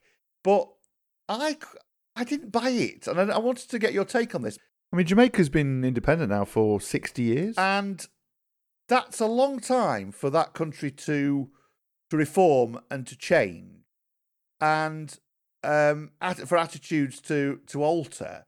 And I just wonder whether or not it's not just about that history and heritage linked to the British Empire. And by the way, Britain was one of the first countries to start decriminalising and legalising things. And as 50 years ago, gay sex became decriminalised, and now we're in a situation whereby there's gay marriage and all the rest of it. So Britain's come on a long way since then, but these countries haven't followed suit. And is it more to do with religious fundamentalism and the issues around those kind of attitudes than it is around the general history? And I just wanted to get your thoughts on it, because I know you've talked about Jamaica and going back there and all the rest of it. And, you know, if you went there, it's a risk for you, isn't it? It's a risk to go there. Yeah, it is. My nan told me I couldn't go, so really, that was that. Anyway, so basically, where do I film this? I would caveat this with saying I'm just a simple bisexual. I'm not what I think we probably need to get a good answer on this, which would be, I guess, a behavioral psychologist. So I can kind of see the point of like the empire intervened in the running of this country and then has left and gone away. I don't know. I probably do go more on the side of you can't blame it wholly on that, because you've had all this time now to move with the times. And if you're saying, you know, these homophobic people came in and made us all homophobic, well, they're not even homophobic themselves anymore. There's prides up and down the street. You can't move for prides and gay people now. Britain is one of the most liberal countries in the world, to be fair, really, at the end of the day. Yeah. You know. Exactly. So I don't know how much. I'm trying to think of something you could compare it to, but I don't think you can really compare what happened back in those days to anything. I don't know. I don't know. I probably lean more on the side on no, you've been standing on your own feet long enough. Your homophobia is your own choice, not because something that happened in the past. But I also don't know how much gazing into history and trying to blame everyone really solves the problem. The problem is there are LGBT people that can't be out, that are in fear of their lives, that in some places face actual arrest and imprisonment. That's really what we need to deal with. This whole distraction of, oh, well, it's really our fault and all of this stuff, and we need to go back in history and look at all this. I don't think we do. Let's look at 2022 and look at what's going on now and see what we can realistically do to really help the LGBT people there, rather than having this, what it became was this bit of a media discussion, the right-wing press, he's blaming us, and the left-wing press being like, it is our fault. I don't think that we really... This is such a British thing that we start to blame each other and then we just have this massive argument about who's to blame. Let's put our own egos and stuff to the side and say, actually, what can we do right now in 2022 to make the lives of these people better? What can we do to lobby the governments there to be able to see that, you know, they don't need to be this way anymore? That's what I think we probably need to get to. Right? So I'm like, I'm basically just sidestepping the whole discussion. But I did give you some sort of take on it. No, I think you're right. I think all this navel gazing, looking back at history, every country in the world, every country has got things that they are ashamed of. You know, there wasn't just the British Empire. There was loads of other empires. You know, loads of big countries in the world had empires, didn't they? And they all had things that they're ashamed of. What I find bizarre about it is we're going through this thing in Britain at the moment, probably like Germany did at one point, of looking back at our past and sort of thinking, oh my God, what dreadful things have we done or whatever. But nobody's got round to the Scandinavians, have they? They raped and pillaged the United Kingdom, Great Britain, for thousands of years as Vikings. I don't know how I feel about it. I was raised to be really patriotic, I guess, because and I always go on the grandparents, right? So on the one side of my family, which is the white side of the family, like they very clearly remember being children and having bombs dropped to either side and your mom waking you up and the Germans were attacking and stuff. And so they really had this strong sense of patriotism, like we had to fight for the country. On the other side of the family, which is the more Jamaican side, you know, I have my granddad that left Jamaica, left his homeland to come to England because he thought it was this amazing place and he built his family here and stayed. So from both sides of the family, and this is very a mixed race thing, it's like there is this strong patriotism for different reasons for the country. Yeah.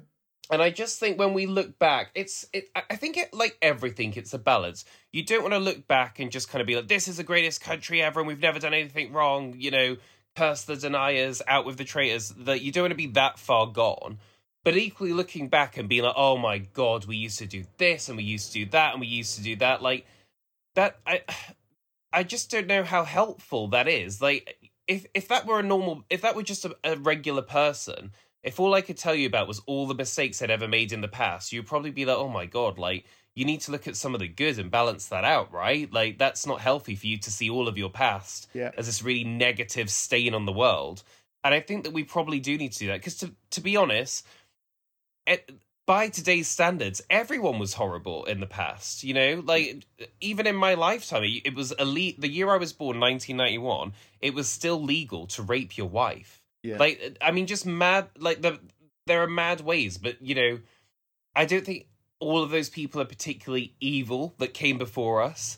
And I also think they're probably of their time. And I think it was all, you know, probably steps in evolution. And we now know that we can't do that. That's terrible. And equally, they'll look back in 300 years and think that we were horrible people. I really think that it will be about meat as well. I think that people that were known to have eaten meat, they'll be the ones having their statues pulled down in 300 years. Probably right, I think stuff like that. Yeah. I think stuff we can't even comprehend now that we're doing is bad. Like, they will just think we were just the worst people ever. Yeah, which is funny, because all we do all day, clearly, is just talk about who's the nicest people and who hasn't been nice and who was nice in the past and who wasn't. So I don't know. I just think we have to crack on with today and stop worrying so much about the past and maybe just try and look at the good of it, because whether you like it or not, it all happened. Whether you like it or not, we're probably all the result of rape at some point down the line. Well, we've probably all been raised at some point by a murderer. You know, this is just the reality of being a human being, and this is the story of how we got here. And it doesn't make it right, but I don't think we need to walk around particularly feeling guilty.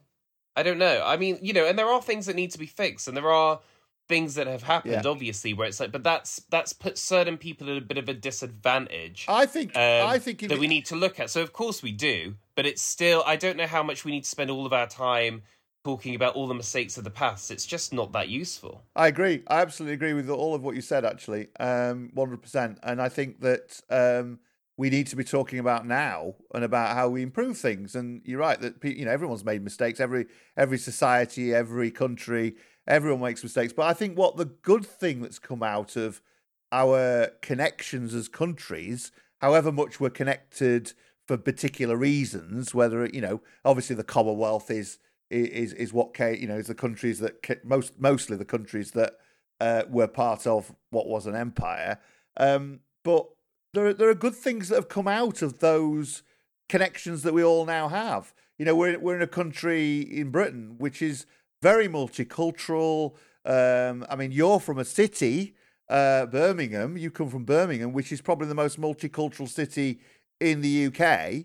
And you're a product of that in terms of you as a person, aren't you, really? Because Birmingham was where loads of people came and mixed, and the different races mixed together, and you know, lo and behold, there's lots of. This is the thing. My upbringing, I always say, is probably what everyone nowadays aims for with their like massive focus on diversity. Like, I really didn't even really understand what race was until I was a lot older, because everyone was different. My granddad was black, my mom was mixed race, my dad is white, and not just that, but in that community in the Midlands, everyone is Sikh or Muslim or white or black or, just so, like, literally, so, you know, when there's just that much variation, you just don't see it, and you don't even think about it, and you probably just take it for granted. And then it's weird, then you move to a city like London, they're all like, well, we need more brown people, we need more this, we need more that. I'm like, oh, I just wouldn't have even thought about it. I guess it's just my unique upbringing. I've just made a programme about Birmingham and the West Midlands, and I think it is a very, you know, I'm going to sing you praises as a part of the world. I think it's a very unique city because it has all of that. Most of the people I was interviewing was about music and things, but they grew up around so many different cultures and music and food and everything that, as you say, that whole thing about everyone goes about diversity now. You've lived with diversity from when you were born, and I think it's. I know. I really do think that they should no one should be in charge of diversity unless you were raised in the Midlands. But I guess that's my bias. But I think you want people that actually really understand it, right, and can really like they're not just saying it because they think it's a nice thing to do. It's just a thing that just needs to be done right. Whereas I think you come to London and you get a lot of, no offense to anyone, but a lot of white middle class people talking about the theory of diversity, and it's like, what are you talking about? I agree. Whereas I just think if you have more people that have actually lived in a diverse area and grew up there and just didn't even really know the difference until a lot later in life, you'd probably get some good policies. Anyway, we digress. Let's make Brum the capital, eh? Let's make Brum the capital. I think we should. I've been talking a lot lately about my run for Prime Minister. And I think what I would do, there's absolutely no way I'd be London-centric. I think it would be... I'm torn between two things. I would either run the government from the Midlands, or I would say we're going to find what is the poorest area in the UK, and we're going to go and rent some offices, and we'll run the government from there, so that you guys have all got to come. And then, we're going to have to work on these areas and making life better for people. So we'll see. I'm currently, plotting my manifesto in my head, because the country at the moment is a bit of a joke, to be honest. Brilliant. Also, we're going to be paying, $3,000 more in energy a year to have blackouts. Yes. How odd. I've never known something increase in price by 80% to be worse. Yeah. Anyway, we are where we are. My feeling is that is if you can't afford it, you can't afford it. They can't get blood out of a stone, can they, to be fair, at the end of the day? So, you know what I mean? That's all there is to it, really. Well, just to finish off our conversation about Jamaica and where we started, and Birmingham, Jamaica and Birmingham. Two little questions for you. I'm going to one serious and the other one a little bit fun. So Jamaica, where you've got a connection, quarter Jamaican, and all the rest of it, you've you know what the risks are there. In your time doing bisexual campaigning, which of course has had noise, just not just in Britain, but around the world, on Bisexual Brunch and in articles and all the rest of it, have you ever had much contact with anybody? Has anybody reached out, or young people or people generally who are bi reached out to you from Jamaica? From Jamaica? So, not really. I wrote an article before talking about how in becoming a bisexual campaigner, I never really realised that it would rule me out from going to explore my heritage in Jamaica, because as you might recall, my granddad, who we still have and is from Jamaica, we kind of planned to go and visit there, him and I, and he was going to go and show me all this stuff. And basically all the women in the family got together for an intervention and were like, you're not going. You're too high profile as a bisexual. People might find out there and it's going to be a completely different ball game to here. We don't think you're safe, so you're not going. It wasn't a question. Women in my family don't pose a question. They just tell you what's going to happen and that's it. So that was it. The trip was cancelled.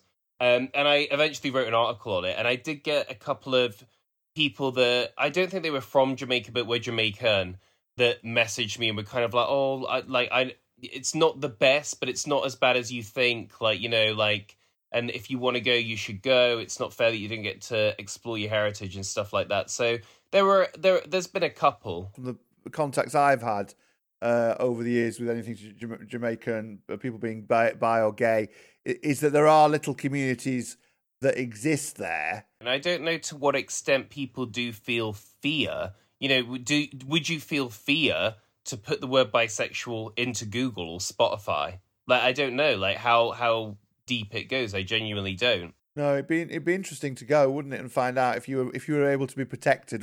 And my final question, while we're on the subject of Jamaica and Birmingham, you're from Birmingham, you're from the West Midlands. I like the Birmingham accent. Is there a Lewis version of the Midlands West Midlands accent we can hear? So first of all, I'm not exactly from Birmingham. I'm from, I would say, two small towns outside. So I grew up in Walsall, but I spent all my weekends with my grandparents in the Black Country. And they, literally, I mean, they don't say a cup of tea, they say a cup of tea.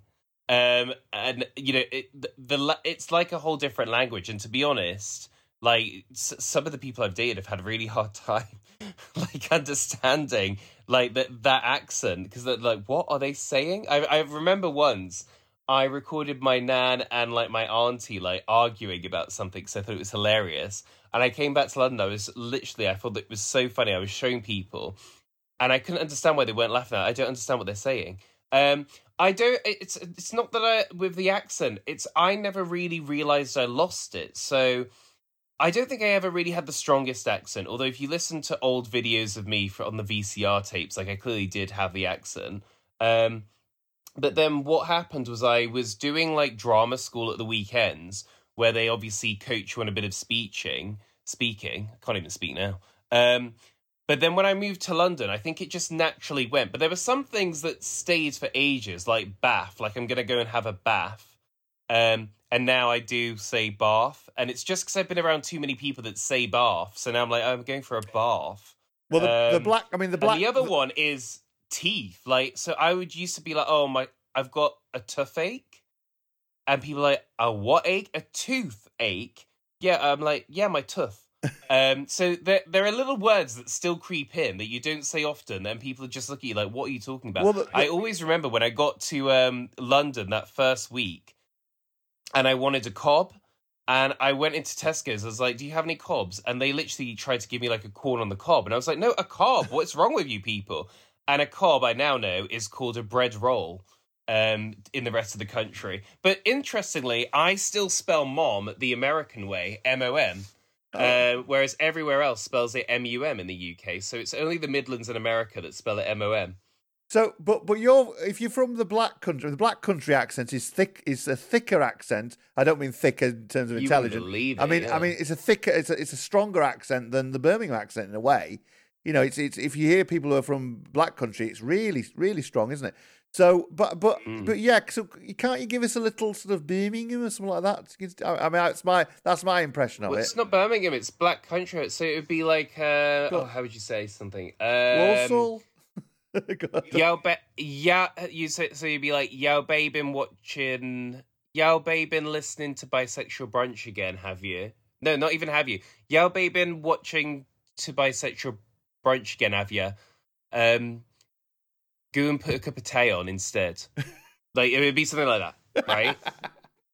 But it's quite hard to do.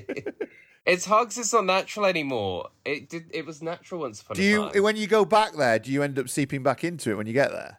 Not really. Maybe odd words here and there. I think if I was there long enough, I'd probably revert. Yeah. But it's just really hard, isn't it? Because I don't know. It's again, we need a behavioral psychologist on for how it happens, because it was never a conscious choice. Like, I must speak properly now.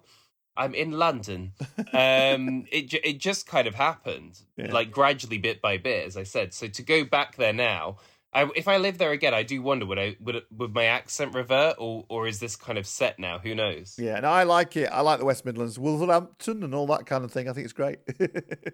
Anyway, I don't know if that sounded missed with West Midlands at all. That's a Yorkshireman doing a Midlands accent. Right. Anyway, good stuff, Lewis. That's really good. Thank you. And just an interesting chat there about Jamaica and your take on that. So coming up on Bisexual Brunch, we, of course, have got Ask a Bisexual, but that's not before we've heard this time's bisexual journey story. Bisexual Brunch is produced with love by MIM. And if you like what we do, why not support us on Patreon? Visit patreon.com/bisexual brunch. Thank you. So it's another bisexual journey story on Bisexual Brunch. And today we're joined by Paul, who is 47 and from the West Midlands in the United Kingdom. Now, Paul, thank you very much indeed for getting in touch now and wanting to share your story. Very much appreciated. Now, you're married, is that right? Yes, that's right, yeah.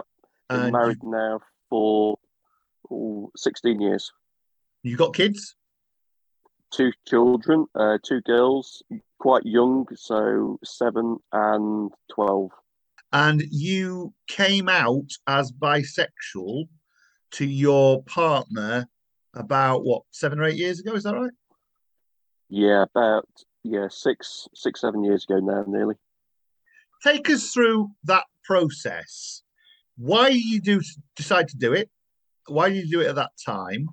And how difficult was it to get to that point?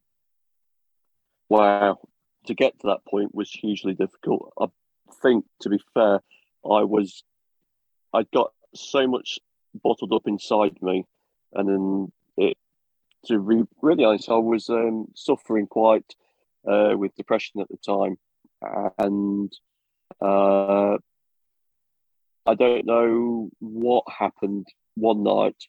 I think I was that down. My wife kept asking me what the problem was, and I was like, "No, it's fine." We'd been proper struggling with my moods, and that was affecting our relationship quite a lot.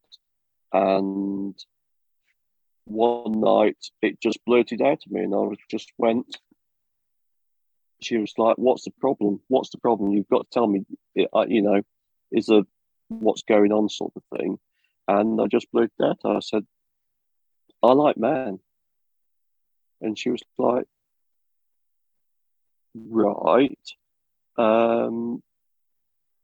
So she says, "But what about you like me?" I was like, "Yeah." I says, "I love you to bits." I says, "Nothing's different there." I says, "But I like men as well. I see other people in the street, or on television, and I have an attraction for them." And she was like, "Okay, right, that's okay, yeah, right, okay, that's fine," sort of thing. And it sort of like all went quiet, and we sort of like, well, it was sort of like latish at night, and we sort of like lay there for a bit, and then the question started. Well, how do you know? Why are you saying this now? And it sort of like didn't stop then, because then I'd sort of like I felt like I was being interrogated, sort of thing, and was having to prove why I felt like this. And yeah, that started getting really difficult then. It did. So we'll talk a bit more about that in a minute, and how things have progressed. But you were carrying these issues where you're feeling depressed and down, all the rest of it, and you obviously, you had this conversation with her and blurted out that you like men and women, you're bisexual. But do you think that issue of depression was mainly exacerbated by these feelings, or was it more than that? I think it was the thing of I wasn't truly who I felt that I was, if you know what I mean. I felt that I was sort of like putting on this great big smile and doing all this, and there's this chunk inside of me that's sort of like just begging to be recognised, sort of like longing just to come out and just go, this is me, this is the real me. Even today's, in a way, I don't feel 100%. Am I the right real person, sort of thing? Am I still like this made up little bit of a version or something? Because I think along with the questions became this thing of, am I not enough for you? Or, I feel like the last, because we've been together for 20 something years, has the last I don't know how many years, 20 odd years, been a lie, and I'm like, well, no, it's not been a lie. I truly love you, and this is just another side to me, and it's a interesting side, if you, but yeah, it's not really seen like that. What were you hoping to get out of it? Were you hoping that she would embrace it? I mean, is she somebody that had always been pretty, open-minded and liberal-minded about life and things? Was that what you were hoping, that she would actually embrace it and understand? Yeah, pretty much. Yeah, I thought that she was and I do believe that she is understanding, but I don't think. I tried then to start looking at it from her perspective on how I would perhaps feel. And I suppose if, say, you were a complete heterosexual male that was like thinking it would perhaps be the biggest turn on in the world, perhaps, that your wife suddenly, do you know what I mean? There seems to be more that cliche thing of, oh, girl on girl, fabulous. Boy on bill, oh my God, people are going to throw up. And it's like, what the jog? It's like, that's just crazy talk. So, yeah, I don't. I needed to get it off my chest because I was dying. I was literally dying inside. I just don't know how much, it's been inside me for so long. It's crazy, really. But it just come to the surface like a horrible little, you've been bitten or something and it gets infected. It just had to pop. And have you made any in those conversations you've had? Because it's been quite a long time now since you revealed this. Really, you're still together. Yeah. Has there been any progress in understanding where you're coming from? Do you think? I feel that I feel like we're sort of like near enough on a roundabout and we go round in circles sometimes. That I think that we've got it right and we seem to be going in the right direction. And then I think something creeps into her. She's reminded of something, and we end up back to square one where she's not comfortable with it. She's not happy. And it upsets her quite a bit sometimes. Because I mention it a bit, because now I've said it, I don't want it to sort of like die and flicker away. The silliest thing I ever did in the world was not long after I said that I was like bi and stuff, I sort of like went out and did this bizarre purchase and purchased like some really well, I don't know, well, perhaps other people might know, like Andrew Christian sort of like things. And I brought like this pair of pants. It sounds dead bizarre, but it's like got a rainbow glittery thing around the top. Because I thought, well, wearing them, I felt like expressing myself a little bit. And it's really weird to think, but it sort of helped when I did daft things like that, which people probably absolutely wet themselves with laughter like. But I don't know, perhaps it's like my coping mechanism to try and, because if I don't talk about it, it sort of like dies away, and I'd sort of like perhaps become this, it's just him that's married with a couple of kids, like, and it all looks very traditional relationship. Has it had an impact on your sex life? Yes, yes, a little bit. I must admit, I can be sort of, if I'm not in the right frame of mind, it sort of like drops down a little bit then. And then I think she sort of like clicked onto that a little bit and was sort of like, I'm just not enough. This isn't going to work, is it? And stuff. And I'm like, no, it is. It's just, and then we'll go back through a patch and it's like absolute crazy, several times a week, 4 times a week or something silly, and like rabbits, which is bizarre. And then we've started doing some sort of like more talking sort of scenarios in the bedroom, which involve perhaps other people, and that's interesting. Is that helped? Is that helping? Yeah, that does help quite a bit actually. Makes it quite exciting and quite different, but it's the little bit afterwards that she's sort of like, you'd really like that in real life, though, wouldn't you? So she understands the, I suppose, the fantasy, as it were, but she can't get her head around the fact that you might actually physically want to maybe do some of that one day. Yes, so we sort of like, we have this fantasy bit going, and sort of like, once everything's all done and dusted, so to speak, sort of thing,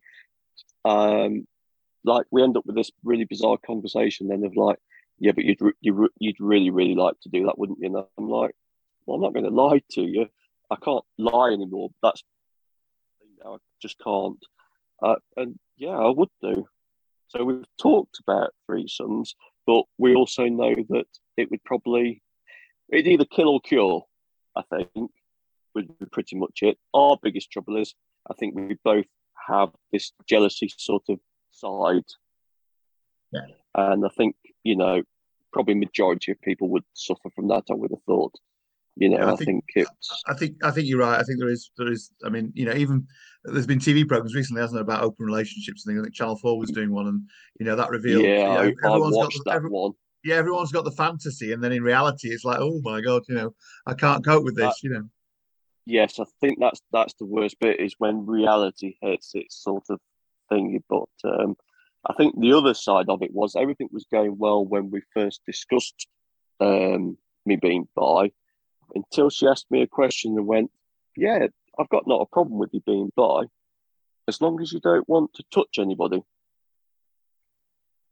And like answered back for a minute, and she was like, "So that's a yes then?" And I was like, "Well, I'm not, it's." And more questions started coming out. Then it was sort of like started to get really bad and we sort of like we were nearly split up then, getting because there was no backtracking. I couldn't sort of like, and then she's like, "Well, have you had any experiences?" And I'm like, "God, oh hell!" And now I'm really struggling. I can't lie now because I've come so far and I've said what I've said. Because then she starts, "Well, how do you know you're bi? How do you know that you'd actually like it? How do you know that And it's all these things that are flooding towards me, and I'm like, "Oh my god!" It's like, is it? Perhaps it's just fantasy. Perhaps you can't definitely know that you'd like to do beep beep beep. And it's like, yeah, perhaps I do sort of know. And she's like, "Oh, right. So tell me more." And it's like, And "Oh, what is the story with that? Did you have relations? Did you do things before you got married, or? yeah." Before we got, yeah, like when still at school. To be fair, um,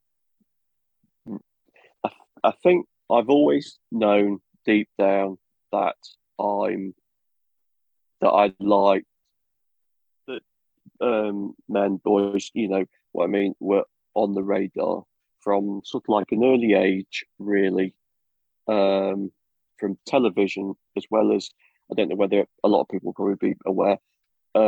Kay's catalogs and stuff that used to be handed around the family, and you pick bits and bobs out for Christmas, and there's a lot of kids trolling through the toys bits. Well, as you're flicking through them, you sort of like notice the underwear section, and I don't know, it's a very early form of yeah, attraction there. And so were you? Yeah, we all grow up in different circumstances, don't we? And I think I've talked about this on the show a few times. That for me, it was I was definitely bisexual, but I was sort of because of the circles I moved in at the time. I ended up getting to know more men than women, and so I ended up in Yeah. relationships with men. But people, you're conditioned, aren't you, by the circumstances that you're in? So, what was the Oh yeah. situation with you? Was it you just naturally ended up with girls, or how did it pan out? Yeah, pretty much. I'm from a farming background and sort of like quite a masculine sort of bringing up that way. Um, I was infatuated by Daisy Duke on Dukes of Hazzard. Thought she was absolutely wonderful. At the same time, I was quite infatuated by the Fall Guy, the chap on that. What's Chris? It's such a bizarre, strange feeling, especially being young. Sort of like why your attraction is to sort of like in both, really, like not really understanding it fully, full stop. But the first time that anything ever happened was with sort of like my best mate, and he sort of like instigated it. We were just mucking about one day, really, and the next minute he just kissed me, and it sort of like went from there, really. And did he turn yeah, out to be gay or bi or anything? he's married. He's Yeah, you married as see. well. Yeah. We've never spoke about that time ever again, but we played around for a good year, I think.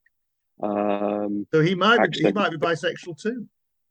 He very might well be. Yeah, I've never dared ask him. To be fair, it's we don't talk an awful lot. I think it's just a very random text now and again, sort of thing. So yeah, I don't know. I sort it sort of like fizzled out from there really, and I sort of like started working, and my head was buried into work. I can remember once overhearing my parents talking at night time, whether they had a possible thought that I might be. I think they thought that I might be gay actually, and I can remember my dad having a lengthy discussion with my mum, and sort of like that classic sort of dad sort of like thing. Don't want any son of mine turning out like that sort of thing, and that really upset me a bit, to be fair, because it still sticks with me now, and it sort of like steered me away really. And then because I was involved in farming, that steered me away as well, because it's nothing really heard of. Yeah. And also we were growing up, you and I are similar ages, and we were growing up at a time when the HIV and AIDS crisis was around as well. Oh my God, those adverts were scary.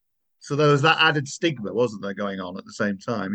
Absolutely, hugely. I can remember at school that time, I think the horrible jokes that went around about Freddie Mercury, and that I think Kenny Everett was similar era to catching and dying, and you sort of like were almost frightened to death of anything. And bisexual people were often blamed for it, for the passing it on from one sexuality to another and all that kind of thing at the time.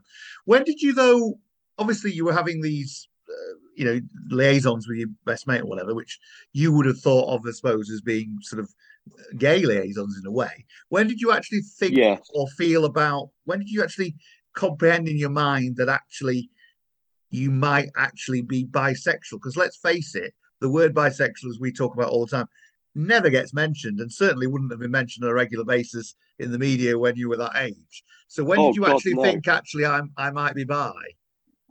I think probably the thoughts, I think that I might actually be bi wouldn't have been probably around the invention of the internet, really, because obviously, like with time of before internet, and then suddenly that comes along, and I can remember joining chat groups because I started to have things started to surface inside, and I started looking, and the internet made it so easy to sort of like look for things.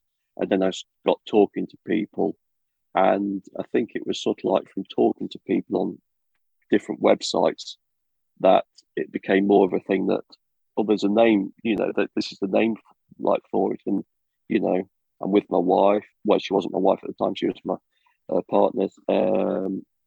And,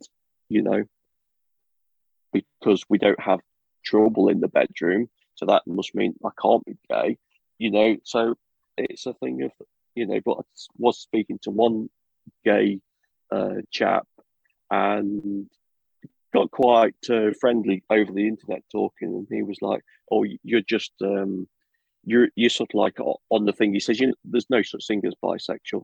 He goes, it's just a stepping stone between straight to gay. He says, you'll eventually come out as gay and this, that, and the other. And he was absolutely, he wouldn't hear it any other way that actually, no, I'd got an attraction to my partner, because he was like, how can you have? Because, it's, well, I'm like, yeah, but I can because I have.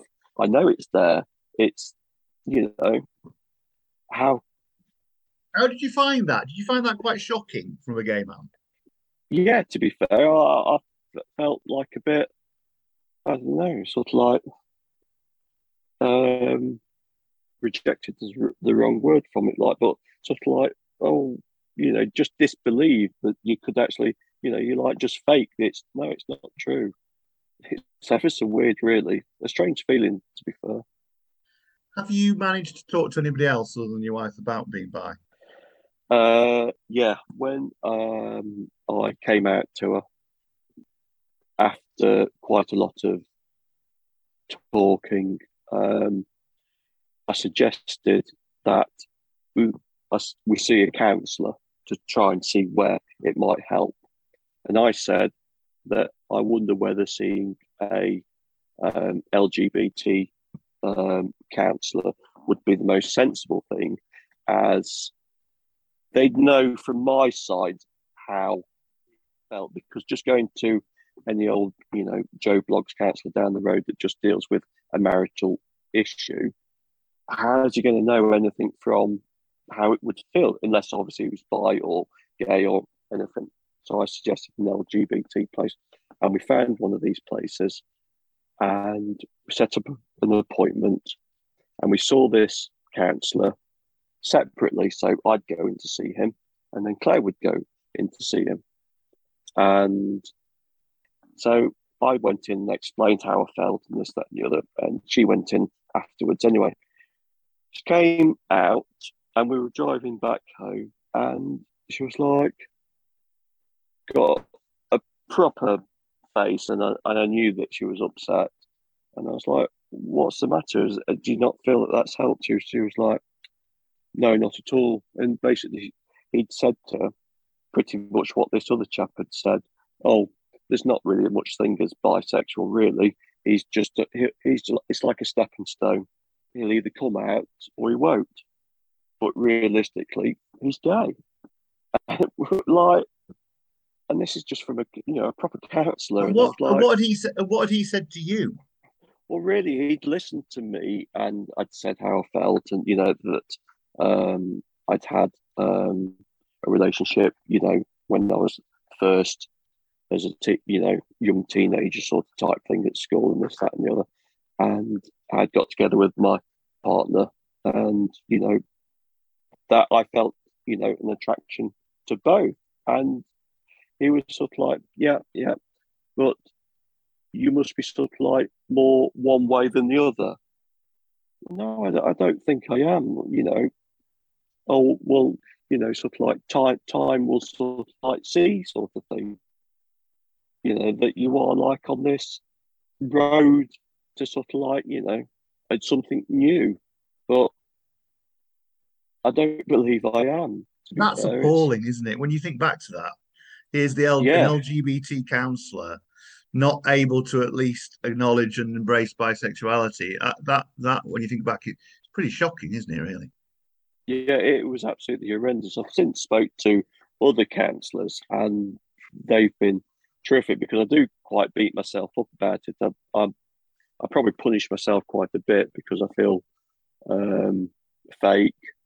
I feel that I've ruined her life, and for not being honest. Do you see, what I mean? And I do struggle quite a lot with that, and he's helped me quite a lot to sort of come to terms with it, and not to, you are who you are, and how can you be fake when you are who you are, sort of thing. You've done what you saw was right by not saying it, because that was the other questions, you see, was, well, why didn't you say anything when we first started going out and bits like that? And I'm like, well, it's not really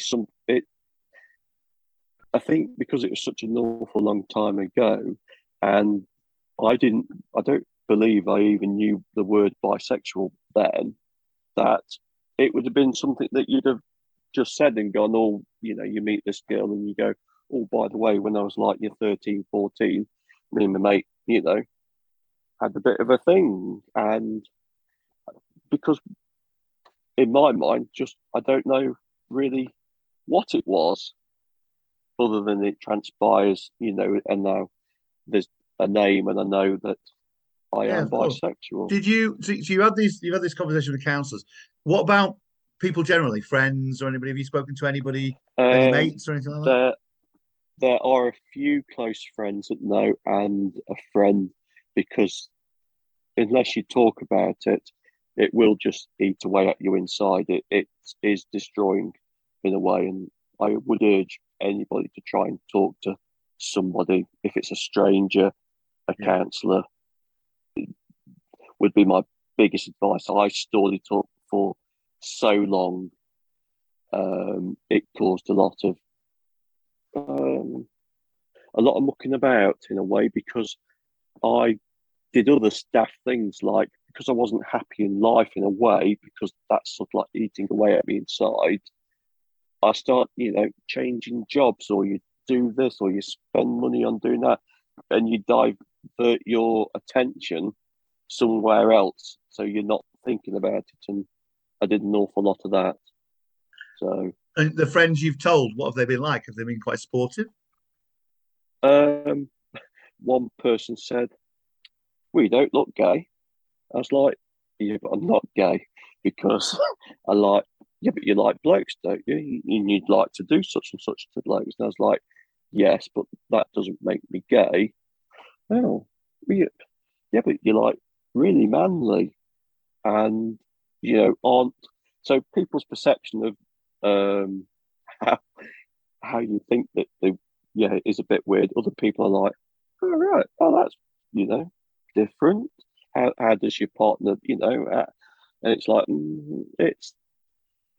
it's an ongoing thing, really. We have ups and downs. But it's a difficult thing, isn't it? Because it's weird, this one, isn't it, being bisexual? Because if it was a case of everyone could just be out and no problems and whatever, and no issues, you wouldn't really go around shouting about it, saying, "Oh, I'm bisexual," blah blah blah blah blah, because it'd just be accepted that people were and all the rest of it. But you feel as though you need to have that identity there. So when you meet people who aren't that fussed, it's like, oh, actually that has a negative effect as well, doesn't it? Because it's like, well, actually this person is not actually taking this seriously. I need them to understand this is my identity, Yeah, definitely so. It sort of like nearly did end up getting worldwide knowledge, because at the time that I told my partner, it sort of like somehow escaped into a group of people that anyway, it ended up falling at my work doorstep. And my work doorstep is it's a complete masculine place, and quite old-fashioned manly atmosphere type thing, to the with communal showers for after shift and all that sort of stuff. And it started flying around then that Paul likes men, and I didn't deny it, but I didn't go sort of like put up this front of like, no, I just sort of like, I think one day I was in the shower and this one bloke was getting quite thingy and going, "Oh, what's good? Yeah, you and your missus and this, that, and the other, and you like to have a bit of, of a bloke in your face and all that sort of stuff." And I just turned to him and was like, "Yeah, and what about it?" And he just like, his face just sort of like went, "Huh?" and shut up. And sort of like he carried on. No one's ever mentioned anything ever again then. But it is the sort of like place where they are quite, they say the daftest of things, and not like me, but, they act a bit by in their own act when they're sort of like in the changing rooms and stuff. And you just think, yeah, I bet there's quite a few here that are probably have similar thoughts.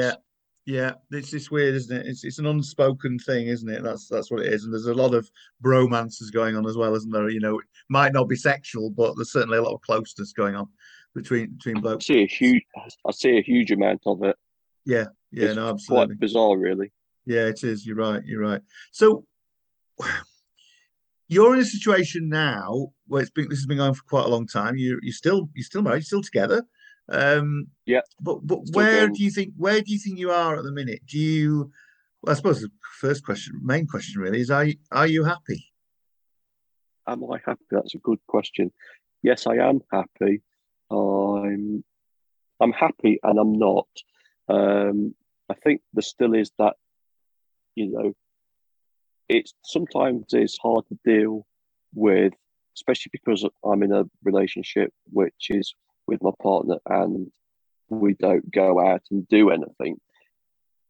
I think when we do these fantasy things in the bedroom, that helps in one way, but sort of like doesn't help in another way, because it's sort of like you've all still got a desire, and so as much as it helps one way, it sort of like has a negative effect as well, because it's sort of like everything's kept real, and it sort of like makes you think back to, oh, but that side of it is really nice, and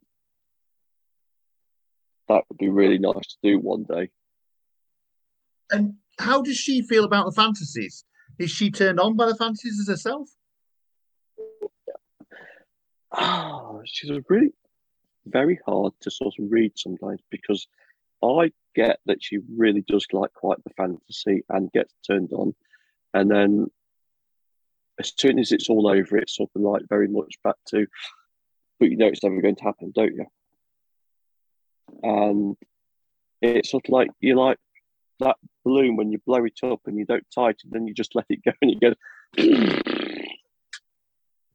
away. Well, it's a bit like blokes. It's like blokes generally, isn't it? Because whenever you do things, as it were, you know, as soon as it's over and done with, most blokes aren't interested, are they? Or they feel guilty about what they've just done. You know, in one sense, you know, it's probably women obviously probably go through the similar kind of thing. So, head over heels in love with her partner. You know, she's cracking. We've been together for absolutely ever, and you know, I wouldn't want to lose her. But on that other hand, it would be nice to sometimes think perhaps you might get to touch somebody else. So for you, you've got the emotional stability, you've got the relationship.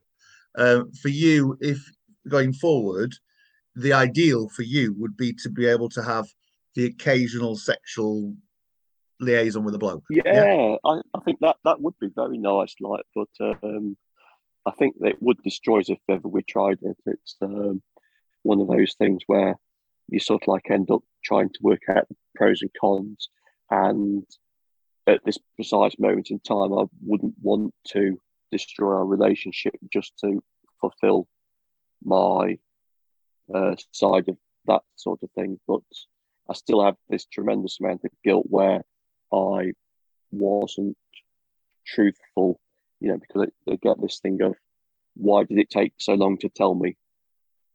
And I suppose the answer I give is, I really honestly don't know why it came out when it came out. And I apologise profusely that I wasn't truthful more in the start. But I don't think I understood enough in how I would start the conversation to have told her anyway, to be fair. You know, it's... Well, we've talked about this many times, there's no role models, is there? There's no focus, there's nothing out there to look at and think, actually, you know, that's the way it's done, or anything really, you know.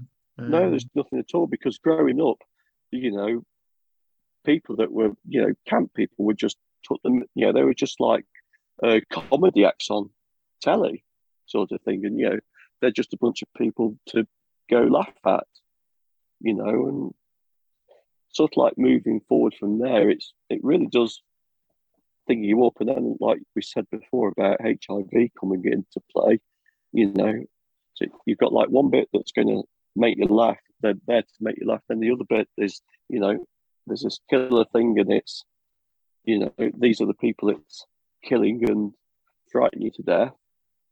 Do you think it would help at some point in the future? I'm not saying this is easy to do, because I don't think it is. Would it help for you at some point as a couple to meet another couple or in the same kind of situation? So a guy who's bisexual and a woman who's straight, who have maybe got through all this and come out the other side, and are in a situation whereby, you know, they accept each other and they're happy and all the rest of it. Because it strikes me that she's got no examples of that at the moment. No, and I don't believe she's got anyone to talk to either. You know, I go on podcasts and search and listen, you know, and that helps me. But I don't think she's got anyone to talk to. I don't think she's got this thing of, you know, where am I all in this? Because my life has changed, sort of thing, so much feelings wise inside for her. And life hasn't changed in a way, because you're still in the same place and I'm still here. It's not like I've died or anything. But in her eyes, it's like this new person is in front of me that I've got to get to know, and was the last, God knows how many years, all a lie? Is he telling me the truth, or is he really secretly? Because from her side is that all she ever hears is, and like the counsellor chap said, he's just waiting to come out. People cannot bring themselves to say that somebody is bi, which is I don't weird, think people can get their head round that actually you can like both. I think they just find it totally implausible that there should be something inside that goes, well, I like chaps and I like ladies. I can't see what the big issue is, because it's like liking two different colours equally the same, isn't it? I like a blue, I like a blue car. But we don't like all of them, do we? That's the thing. People think we like everybody. That's the thing. They think that you're going to wander down the street and have sex with just about everybody you see. That's the thing. Exactly. And it's like not going to happen, because and it's the same on the other spectrum. Girls, the amount of girls and the amount of girls that wouldn't want me either. It's, we talk about this thing of, if we had a threesome, you might run off with him. And I'm like, yes, but you might as well. You both might get it together, and you might be like, crikey, he's way nicer than you, and you'll be gone. Yeah. There's nothing to say that you wouldn't do the same. Exactly. It's all nonsense, isn't it? So you were talking about earlier on that you see people out there and you think that there are other people who are bi and all the rest of it. How many people do you actually know who are bisexual? None. Well, none that you know of, I suppose. None that I know of. No. Yeah. But you suspect there are some. Yeah, I know gay people. I've got gay cousins. That side of it. But yeah, no one that I know that is, happy to say, yeah, I'm bi. Do those gay cousins know?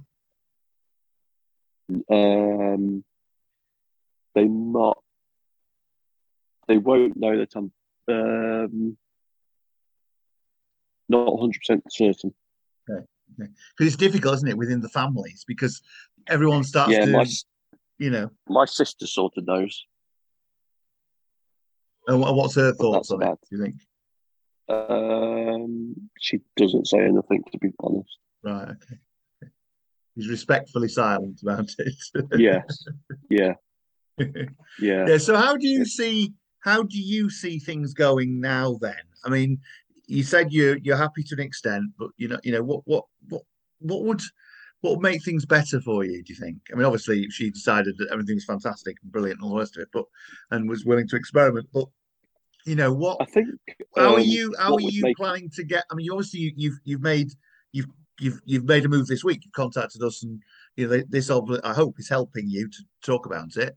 Definitely so. So that's one move, but where do you see it? I think it would be going? nice if I could find some without, because I don't think she'd probably be very happy with me talking about it, but it would be nice to find some help, because I think she suffers so much inside her head. I sometimes struggle to probably give confidence and reassurance that, but when you've got someone going, long as it's only just me that you want, that it's just me, that it's just me, and you're bi, it's hard to sort of like give that positive thing off and go, yes, darling, it's just you, because sort of like there's such a chunk inside that's screaming at you on the inside going, tell her it's not just you. There's this bit inside that wants a bit of more, sort of thing. So it does make it difficult to give that 100% positive vibe across, that actually, no, darling, it is just you that I want. And that's not me trying to sound like an absolute daft person that wants to go off and have anything in the street, sort of thing, because it isn't. It's just that when you've let it escape from inside you and say, yeah, this is how I feel. It's hard to cover it back up again. It's because it doesn't want to be covered back up because it knows that it's going to make you suffer again, even though I'm not completely unsuffering. It doesn't want to get covered up. Absolutely. It doesn't want to get chucked in a box. How different do you think your life would have been had you been able as a teenager to see the word bisexual, to acknowledge it was there, for people to understand that it existed, that people could like men and women equally, and that, you know, it was a fact of life? How, just roll the clock back, if you knew and known at 18 or whatever that the bisexuality existed and people can live their lives as being bisexuals and be open about it, how would it have changed things? Oh my God, how fabulous would that have been? It'd been like amazing to, you know, it's probably as amazing to feel that as it is now to see two chaps walking down the street hand in hand sometimes. And when I see them, I get this like warm glow inside and think, well done, guys, you know, or two girls. Not two girls sometimes, because two girls have naturally always been able to hug each other, walk down the street, arm in arm, hand in hand, give each other a peck on the cheek, and nobody would look at ever twice because they'd either think that they were friends or something. But if two guys were doing that, they'd instantly be shouted at, called a bunch of puffs or faggots or whatever you want to call it. And that's, you know, not me being a nasty person calling that, but that just wouldn't happen ever. So, but yeah, if crikey grown up and that would have been the case, it would have been absolutely such a breeze. I hope one day we end up like that, where, you know, and I think it's getting that way. It's just really slow, but I think there's still a load of work to do. New programs coming out, that Heartstopper, I've secretly watched that. I think that's awesome. You know, I hope a lot of kids see that. So it's not portrayed, it's not being portrayed or promoted by the media as being a bisexual storyline. Anything by no, because I think it'll end up, a lot of people will just end up thinking, oh, it's just the young lad's on his way out to being gay, won't he? Yeah. And then because he ends up in a male-male relationship, they'll just go, yeah, he's gay, isn't he? Yeah. Even though he still will be bi. Yeah, and, I think you're right. I think things are changing slowly, but I think there's a feeling. I was in a meeting earlier on today, a commissioning meeting about ideas and things, and there was a feeling that I was trying to say that we need to do more on bisexuality and the media generally and whatever, and the feeling from several people was, yeah, we know it's an issue for older people, but it's changing with the young ones, isn't it? And I said, well, actually, you know what? It might be in certain circles, but you know, on a working class estate in Wigan or whatever it may be, it's not changing. You know, there are still young men who are in situations where they can't be open about being bisexual at all. You know, it just doesn't happen. Yeah. You know what I mean? Well, no, because you still see different media reports where kids are still getting beaten up for, you know, girls kissing on buses or lads holding hands. They're still ending up in A&E at the end of the night because they've seen walking. You know, there's still targets for people. So it sort of like works at a really young age because it's encouraging that a few of my people that we've known with kids, and they've gone, oh yeah, what's good when you speak to the kids? Yeah, we've got there's a lad, they're like at 12, 13-ish. Yeah, we've got a lad in the school that, he's gay, he's into boys and stuff, and it doesn't matter to them. They couldn't give a monkeys. But then I think they get to that sort of like 16, 17, and whether perhaps opinions change, I don't know. I think you'd perhaps get a little bit more. But I think we've done a lot. I think a lot of work's been done to accept the L and the G, the gay and lesbian thing. That's on the radar now. But I still don't think the B is talked about. I don't think it's even mentioned as a possibility. I still think people. I think people just think it's a stepping stone still. Yeah. And oh yeah, they'll come out as gay. Yeah. Sort of absolutely. So it's sort of like just blinkered in this thing of how can you possibly like two people? How can you sort of like be equally infatuated girl and that boy? So final question on a positive note. As you listen to the show, so we often end with this.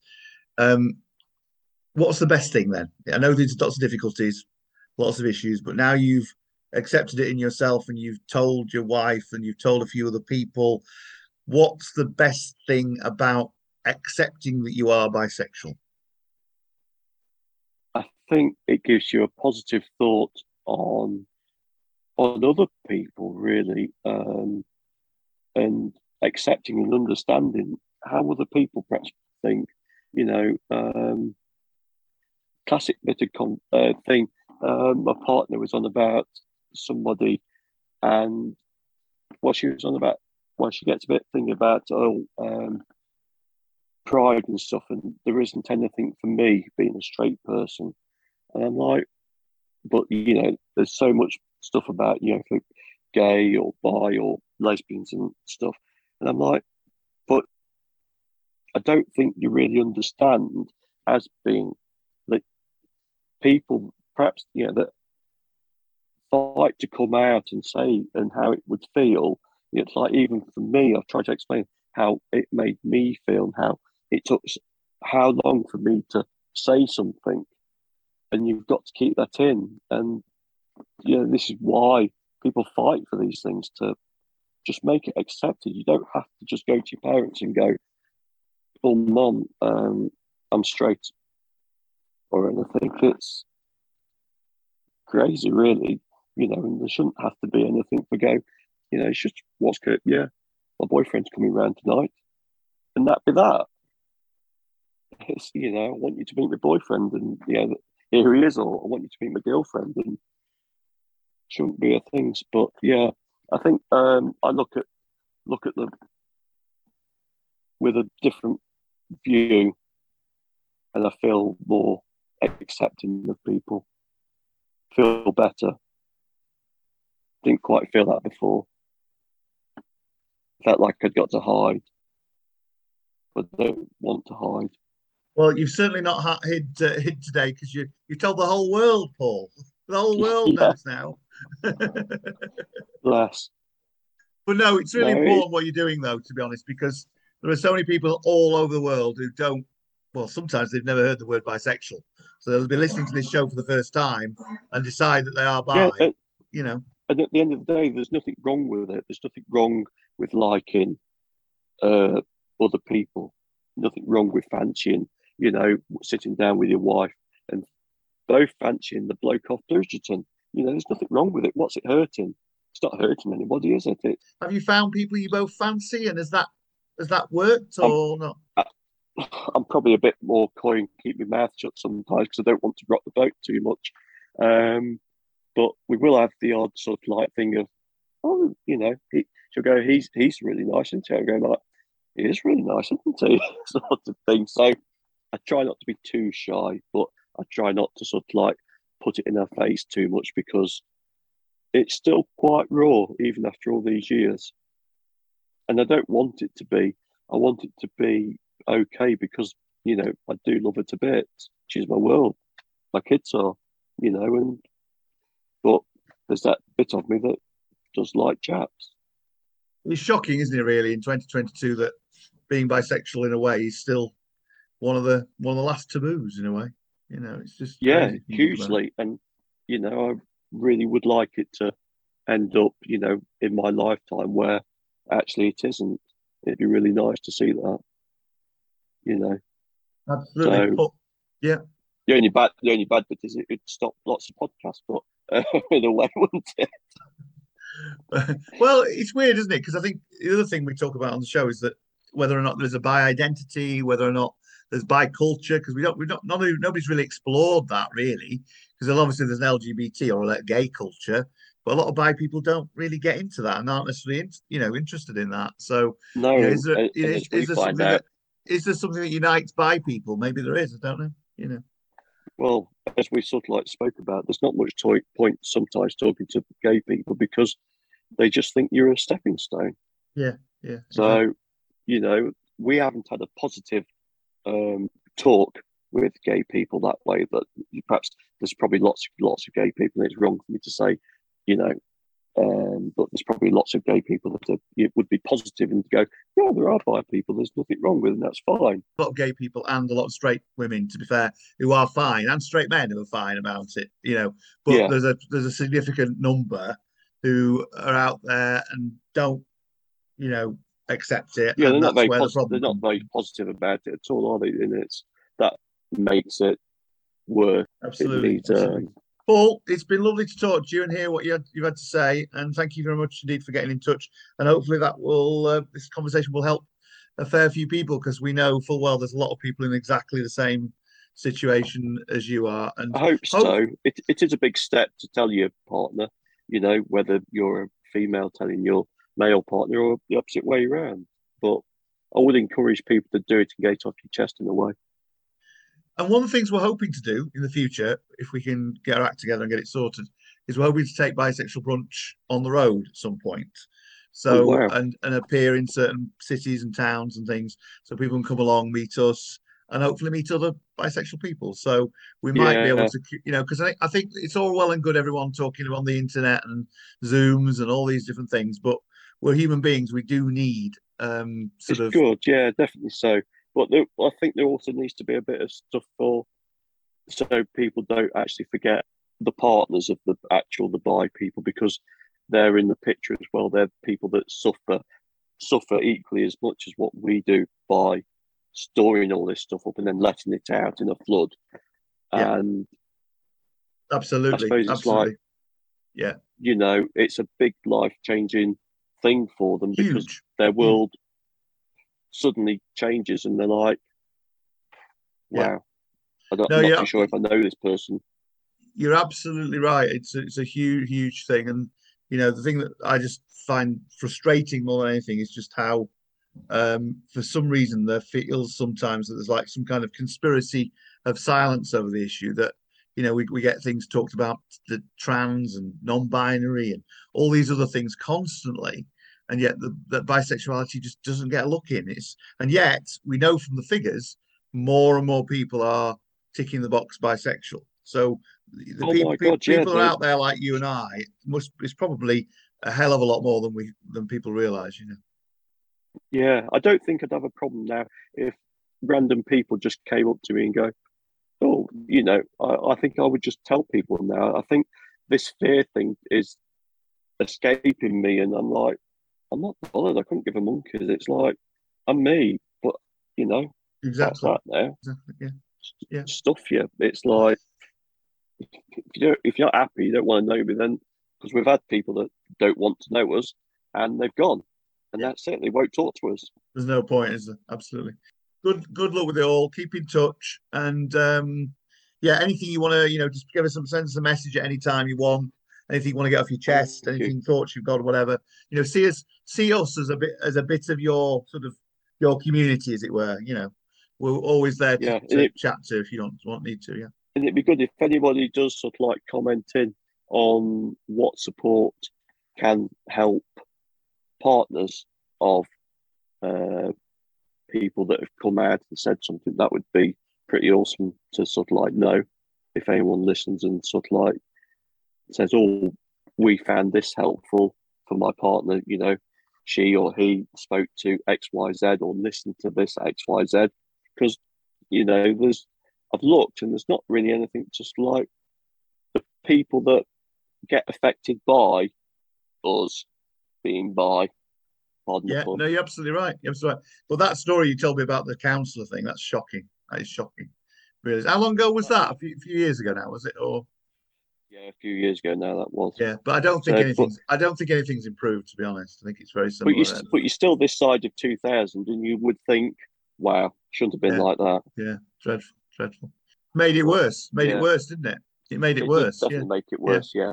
Well, again, thank you, Paul, for sharing your story. And actually, what Paul has been talking about there leads in a little bit to our Ask a Bisexual question a little bit later on in the show. Yes, it's a bumper show this time because it's Bi Pride Month here in the UK. Hopefully people will hear about it more widely, but there is Bi Pride Month, there's Bi Pride this weekend, early September. There is also Bisexual Awareness Day coming up, Bi Pride Week. We talk about all these things every year. I'm just not sure how much traction it all gets. Before we hear about our Ask a Bisexual question this time, we'll be hearing all about Bi Pride UK in just a moment's time. This is Bisexual Brunch. Bisexual Brunch continues, and we've got a special guest, Avi Kay, who's the chair of Bi Pride UK, which returns this year, this Saturday, 3rd of September. That's right. Yeah. You've had a bit of a break, though, haven't you? I presume you've not been doing anything for a couple of years. Is that right? So we haven't been able to do our in-person Pride event since 2019. But in 2020, we ran 2 virtual events, one in June and one in September. And then in 2021, we ran one in September that was sort of pre-recorded content but live streamed from a studio. Fantastic. And how long has Bi Pride UK been going on? How many years has it been going? We were set up in 2017 and got charity status in 2018, so about 5 years. So relatively new, really. Obviously, there have been events around the country, haven't they, in the UK over many years. I know there's been an event here in Manchester on a regular basis by the community here. And there's BiCon and various other things, isn't there? So how different is Bi Pride from those kind of events? Bi Pride UK's events are probably the biggest difference is the scale, I would say. The community focus is very much the same. BiCon is obviously it wasn't in the last couple of years, but a residential event in its sort of purest form. So it's a multi-day event. We're just a one-day event. And the sort of the events that local bi community organisers put on tend to also be sort of single day events, but usually a much smaller audience, kind of perhaps shorter days. So Bi Pride UK's main sort of big difference is just the scale, really. We have the same kind of elements that many bi activism groups will look at, of having sort of celebratory stuff, social stuff, and educational stuff. The focus is really to bring the community together on a sort of larger scale than other organisations have the resources to do. Okay, now people will be listening to this at all different times, of course. Some people will hear this before the event goes out. Other people will hear it during the event and suddenly think, "Oh, I better find out what's going on." And other people will hear about it afterwards. How can people experience Bi Pride? I presume that there's an online experience, which you can tell me about. There's an in-person experience, but is there something where people can go back and see things as well? Tell us a bit about how people can access Bi Pride. Sure, yeah. So this year, obviously coming back as our first physical event since the beginning of the pandemic, we decided to use what we learnt from our pandemic years to build that virtual element into the event. It's actually a sort of a question that we've been grappling with since our inception. Is we knew that our Pride event would be sort of in one place on one day, which automatically means there are going to be loads of people who can't attend it, whether that's geographically, financially, all of the different reasons. And we sort of never really found the solution, which COVID kind of made a really obvious solution for us, and sort of wondered why we'd not thought about that before. But we did decide that coming back as a physical event this year, we wanted to make sure that we were live streaming it so that people could connect with it online. Obviously, there's a lot of members within our community who are kind of more likely to be vulnerable to COVID and maybe are still cautious about attending in-person events. Lots of people who don't have the money because of the cost of living crisis, all of those reasons. So we're live streaming the 2 stages. So we've got one stage which is sort of performers, musicians, dancers, all sorts of stuff like that. And that's going to be on one live stream. And then we've got a second stage called the I Am Proud stage, which has sort of panels and speakers covering all sorts of different topics. And that's also going to be live streamed. We're going to be live streaming on Twitch, YouTube and Facebook. I'm afraid I can't remember which one's streaming to where at the moment. We've been having conversations with our events company Tech about exactly where things are going to go to. But people can, on the day, join one of those websites, our account on Facebook, on YouTube or on Twitch. And then the majority of it will also be available to watch back. There's a couple of performers on the stage who've asked us to turn off the live stream for their section because it's content that they reuse.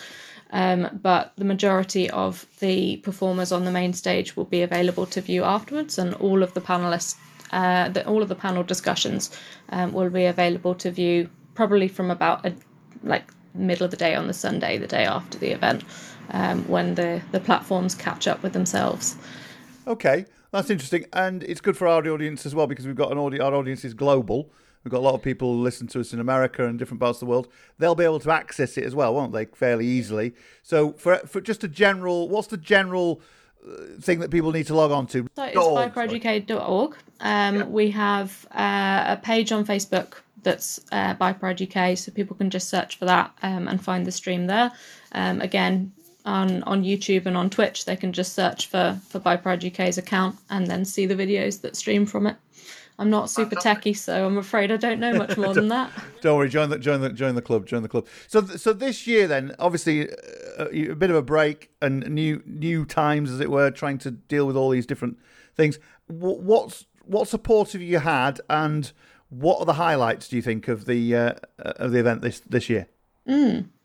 So we've got a few new features that we've got featuring in this year's event. So in the previous iterations, we've had obviously the 2 stages that I mentioned.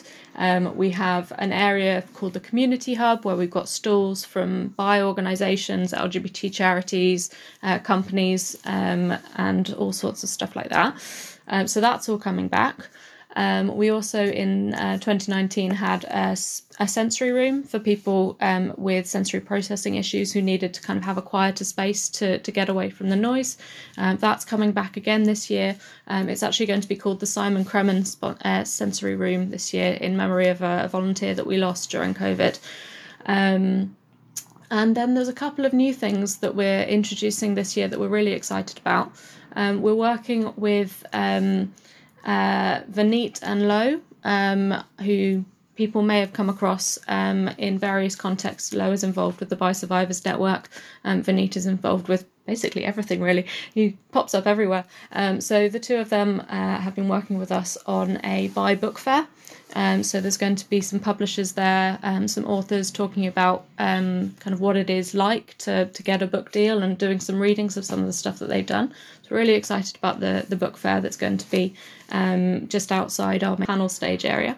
And we've also introduced a remembrance space so that people can come and sit, reflect, write in our remembrance book, put a picture of a loved one on the wall, all sorts of stuff like that. So that's going to be sort of in a little quiet space away from everything else as well. So yeah, we've got quite a lot of new stuff that's happening this year. We're in a new venue as well. We used a smaller venue in 2019 that we outgrew in our first year, which is amazing, but does mean that we needed to expand. So now we're on the Queen Mary University campus in Mile End in London.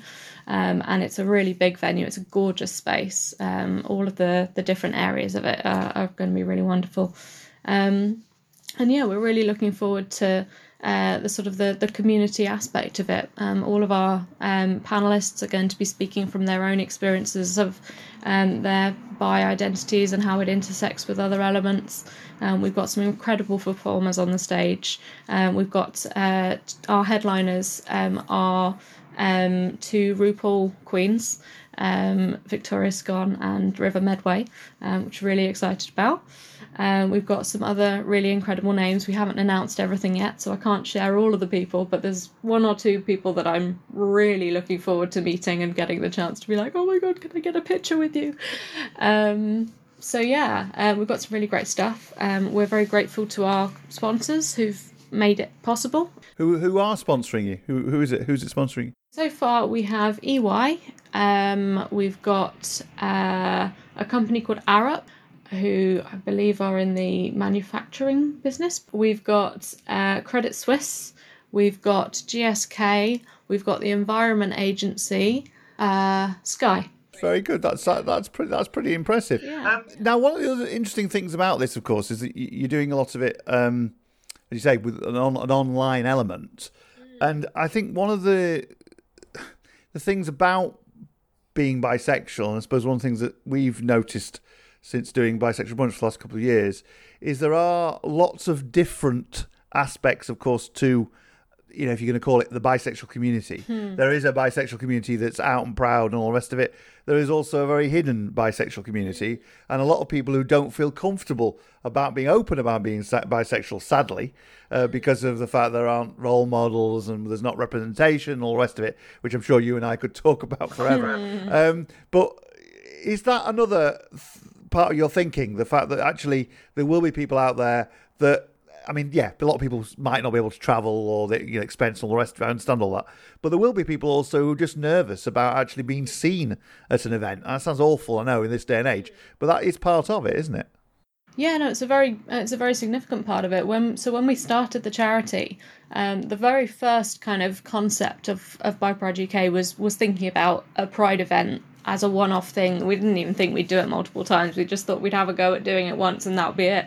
But it very, very quickly snowballed from that into firstly thinking, well, there are prides around the UK and we know that a lot of them don't have a huge amount of bi visibility in them. It might be that their organisers just haven't really thought about it. It might be that there's no kind of local bi infrastructure organisation in that area. Obviously there's loads of local bi activism groups, but not every town, every city has one.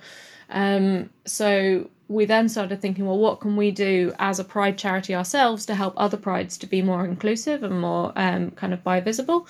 So there's that side of our work around kind of engaging with prides on an educational level, but also physically being at prides ourselves as much as we can to kind of provide a bi visibility space where there may not otherwise be. And then we also started thinking, well, there's so many people who either don't have a local pride at all or don't have a local pride that's bi inclusive, but there's also people who don't feel comfortable to be out, who don't feel safe to be out, who maybe don't even know that there's something for them to be out about yet. So from a very, very early stage in our charity's history, we kind of had a big focus on that virtual element. It's one of our 3 strategic areas and has been from the very earliest days. So it's really important for us to kind of be building that kind of, what's the word? I suppose sort of, I don't know what the word is, but the sort of an ability for people to connect with it without feeling that they need to commit to anything. They can just drop in, drop out, experience what they want to and take it in their own time. So we're really excited that we are able to bring our Pride to that format this year. We've obviously had some experience doing virtual events so far during the pandemic, and we had some really kind of broad attendance geographically and demographically. But we're really excited that this time we've got a full-size Pride event with all of the frills and all of the bells and all of the whistles, but we're able to also take that online.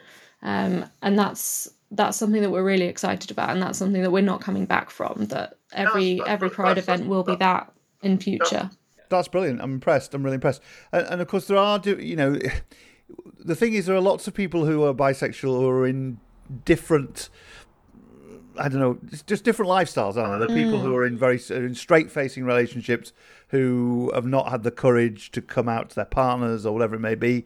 So they've got that element there. But equally, and we know this is true, sadly, there are people who are bisexual who don't always feel comfortable in LGBT spaces because there is still quite a lot of biphobia out there, shamefully within the LGBT community, which is appalling. Often more within LGBT spaces than in straight spaces.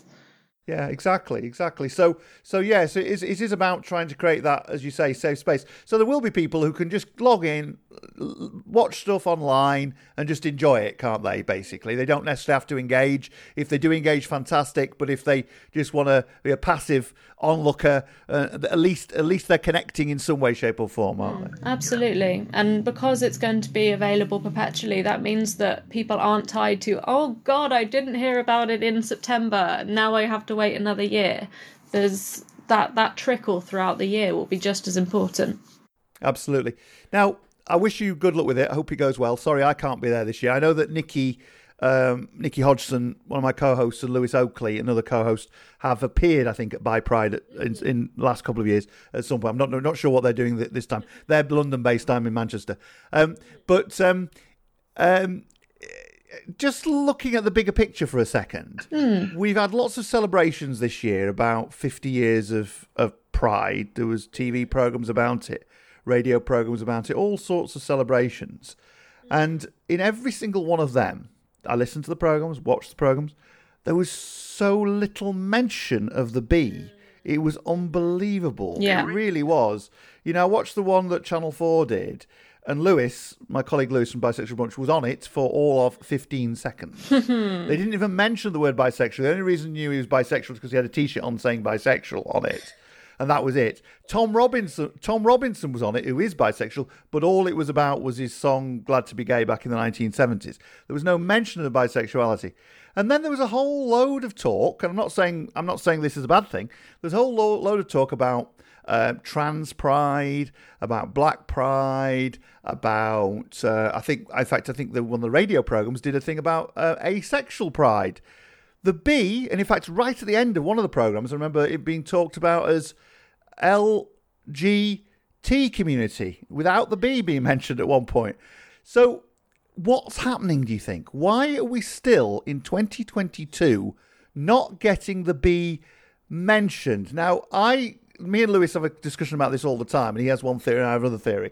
And I've stopped short of thinking there's some kind of conspiracy, but I'm starting to think there are people obviously out there who just do not think the bee matters, that it just isn't an important element. I mean, how do you gauge it? I mean, what's your impression of it? That is the $1 million question, really. I mean, I think to begin with, in terms of all of the sort of the looking back at the history, people write the bi elements of that early history out. There's Brenda Howard, who was actually the organizer of the first Pride, who was bi and Jewish and I believe a sex worker and disabled, and all of these incredible things that she did within her life. One of the most incredible things was that she started Pride, but you ask people who started Pride and you hear probably the Gay Liberation Front. So I think there's a lot of lack of knowledge. There's a lot of kind of exercising, I hate to say privilege, but exercising privilege in many cases, because there's a sort of feeling of, oh, well, we've managed to get some recognition and rights around being gay. That's great. Now we can be mainstream. And there isn't the same recognition of making sure that that ladder is now passed down to the next group to climb up. And that is problematic in and of itself. Like you've described, I've been in so many queer spaces, or what I would assume would be queer-friendly spaces, that actually end up just being for the L and the G, and where I either kind of have been dismissed as bi or have been actively attacked in some way, verbally, fortunately, only. But yeah, it's that sort of, it's that dominant narrative that is possessed by the people within that narrative who have the most privilege. And we have to face the fact that in queer spaces, the people with the most privilege are the cis white gay men. And they do not feel often that they are privileged, because they see themselves as having all of the obvious homophobia that they do still encounter. But because of that, they don't necessarily see that they have a level of privilege that they need to be handing down to the people who, within those spaces, do not have that same level of privilege. Whether that's people of colour, whether that's women, whether that's trans people, all of the different demographics that are struggling a lot more to get that recognition and to get those rights within these spaces. And I think the responsibility needs to sit with those cis white gay men, especially those who are in charge of prides, to sit and think, what privileges do I have that I'm not helping others through? And I think we're only going to get better, more inclusive prides when people who have privilege like that are prepared to confront their privileges and sit down and really think about what they're not doing. Yeah, they're the ones with the power. You're right, absolutely right. Because, you know, what's interesting about what we've been doing for the last couple of years is how many, and this is mainly men, actually. This is the interesting thing. Mainly young, well, not all young men, older men as well. I mean, because obviously there are bisexual people of every generation. I think sometimes we get obsessed in the media we're in these days of everything being about youth. But actually, there are a lot of men who've just come to us and just said that they're scared. They really are scared of coming out in any way, shape, or form, whatever age they may be. And that must be doing, you know, no end of trouble to people's mental health and all sorts of things. And, you know, obviously it tends to be, doesn't it, that different sides of the bisexual community have different issues. So bi men tend to have this thing of a lot of gay men dismissing them as being not existing, and it's just, you know, it's this whole trope of, you know, you're on the way to being gay and all the rest of it. And then you get the whole thing on the female side of it being fetishized, and, you know, it's popular, it's seen as being something that's a bit trendy but not really taken seriously. And done for the benefit of men to watch. Exactly. So you get all of that, don't you? There's these different elements to it. But it's a time bomb, isn't it, really, in a way? Because more and more people out there are now starting to tick the box bisexual. They're starting to say they are bisexual. But they're ticking that box, but we don't know where they are. That's the thing, because they're not necessarily coming out and being completely open about it. You know, loads and loads of people are coming out regularly saying they're gay, but very few people are coming out and saying they're bi. So we still haven't really turned that corner, have we? You know, it's quite scary, isn't it, really? We have a bit of a circular issue in that people who come out as bi in the public eye are questioned for whether they're actually bi. So they're like they're trying to be role models and they're getting beaten down for it. And then other people are seeing that and thinking, well, maybe I'm not really bi. Maybe I am actually just pretending, or I'm doing it for the attention, or it's a phase. And for some people, it is a phase, and some people will identify in different ways throughout their life.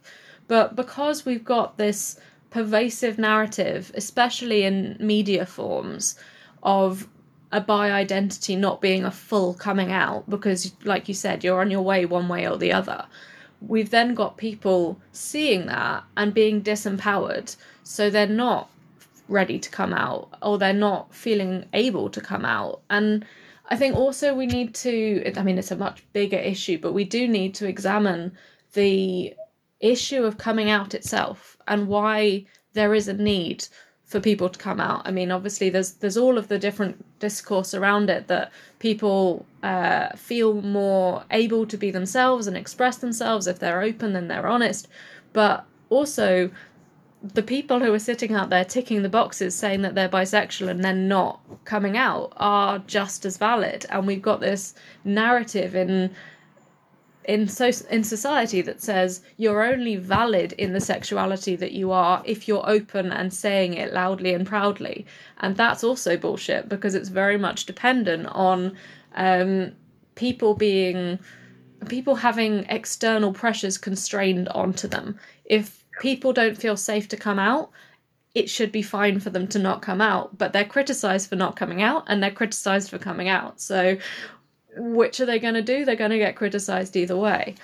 Yeah, no, it's really, really, really irritating, as you and I both agree. And of course, then you've got the other side of it, the trans side of it, and also the non-binary side of things, which has managed to get more exposure. People are more aware of non-binary now than they were. That's definitely a caveat there than that they were.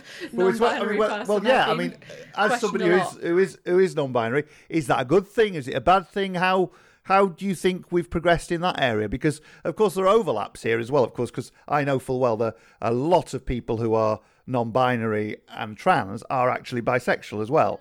So yeah, absolutely. Where do you think we stand on that? Has it been, the media does talk about non-binary now, but do you think they understand it?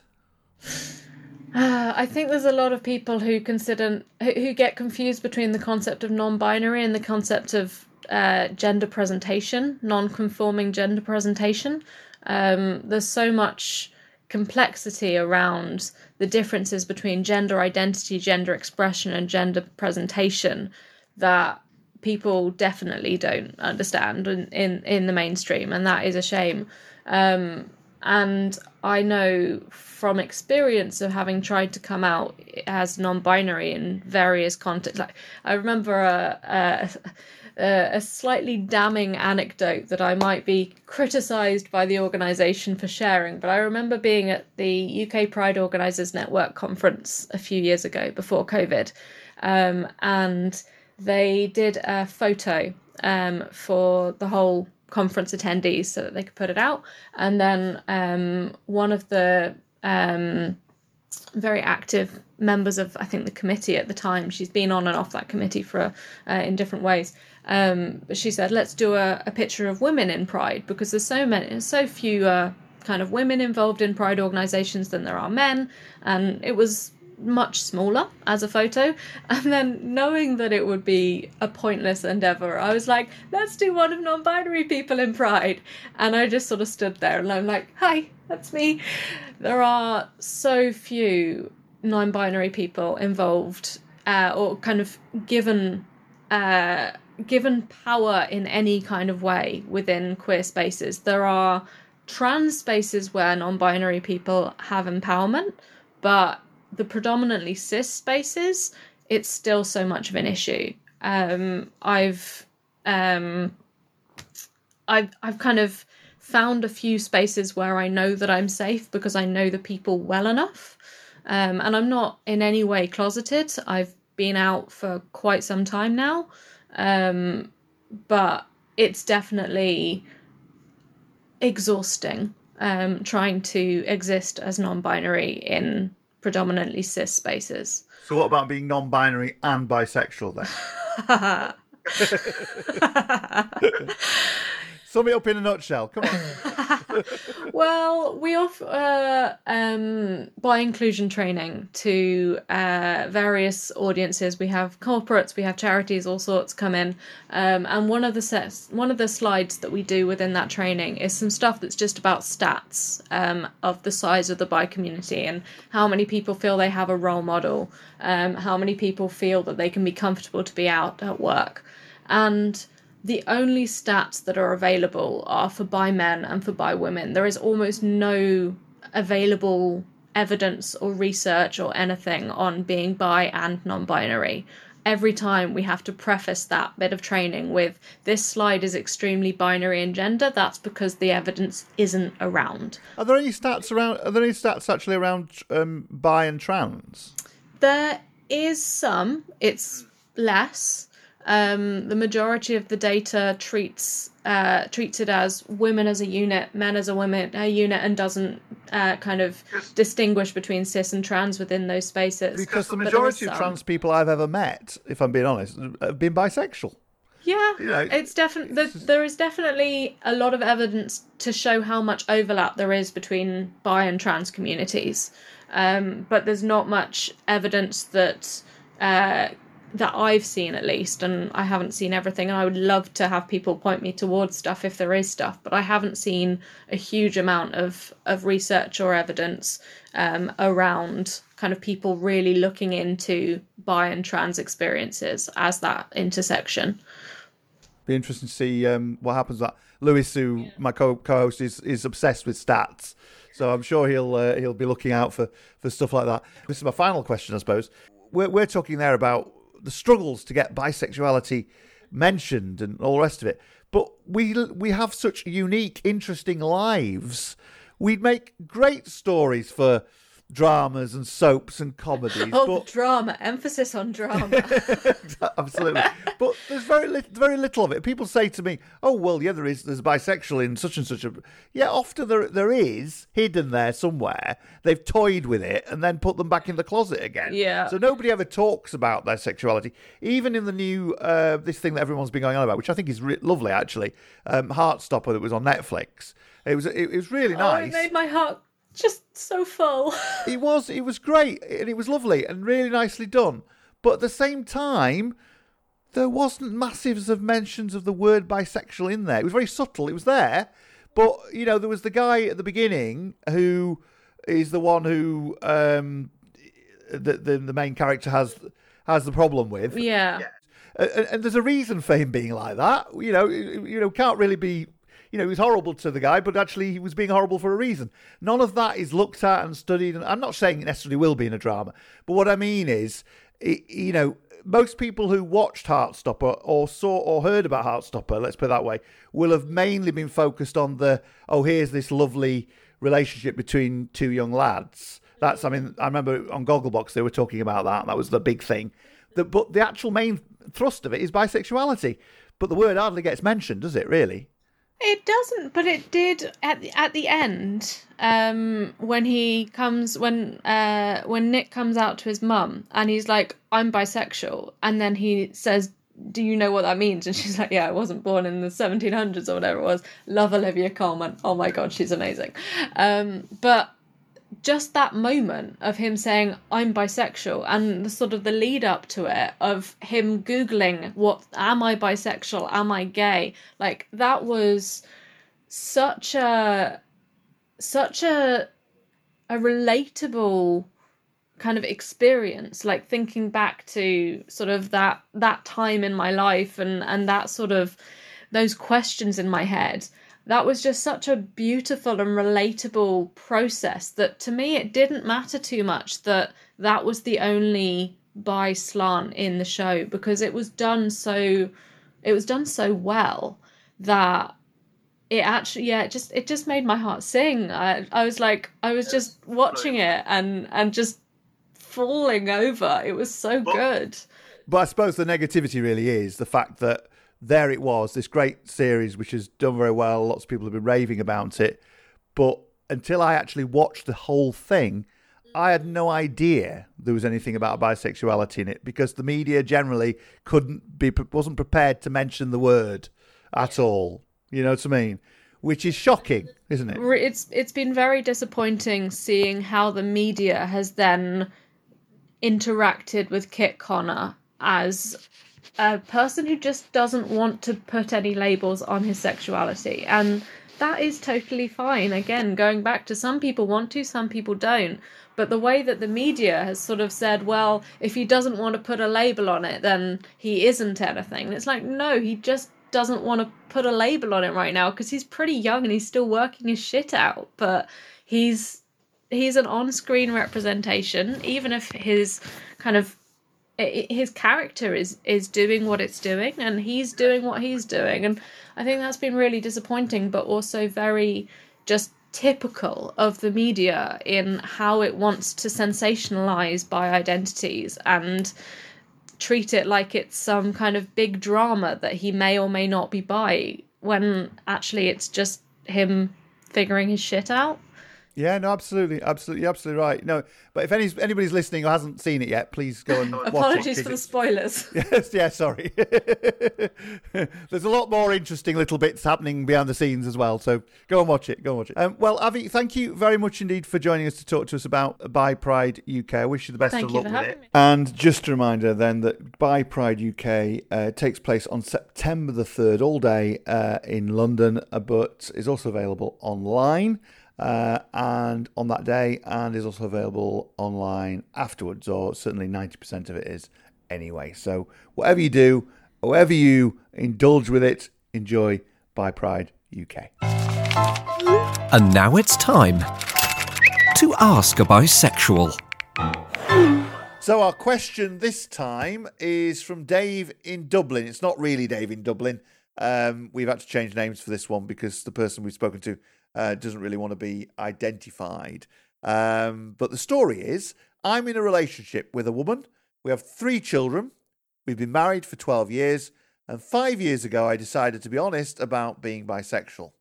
At first, it was okay, but then things changed. And although we're still together, all I get is constant questions now. I've never been unfaithful to her, but it's clearly upset her.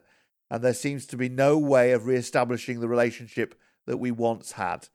What should I do? I can't carry on like this forever with someone who simply doesn't seem to be able to trust me. What do you make of that? Oh, it's so sad. Unfortunately, it is a story as old as time. I mean, this is like one of the main questions I get, it's from older men that are married with children and a mortgage that are either wanting to come out or have just come out and have really struggled.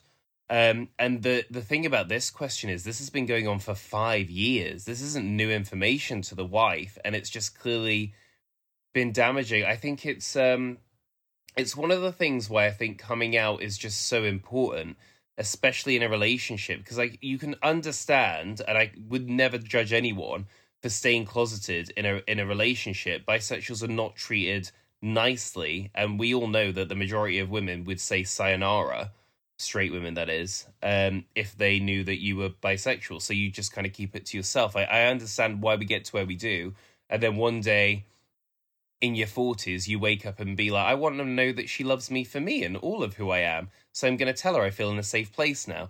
And then it doesn't work out that way. It's really hard. It's quite hard because you also have to see it from the woman's perspective, where she thought she was marrying someone and that person is slightly different to who they thought. And this guy equally deserves to be loved for who he is, which is why coming out is so important. Doesn't help the situation though, because that's kind of looking back at the past, which we've said is a bad thing. In this situation, I don't know. I think all I can recommend is sitting her down and kind of going through it again step by step, which I'm sure you've done before, but maybe often when things become an uncomfortable conversation, we don't want to have the full conversation, so we just kind of maybe say a little bit in passing, or we say a little bit while we're shouting.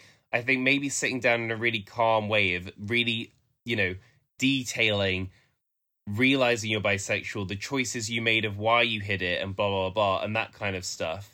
Reiterating the point that, you believe in monogamy, I'm assuming from that question, and that you want to get back to it. I think that is the most important thing. But I mean, the true honest thing of the situation is there are a lot of women out there that do not want to be with bisexual men.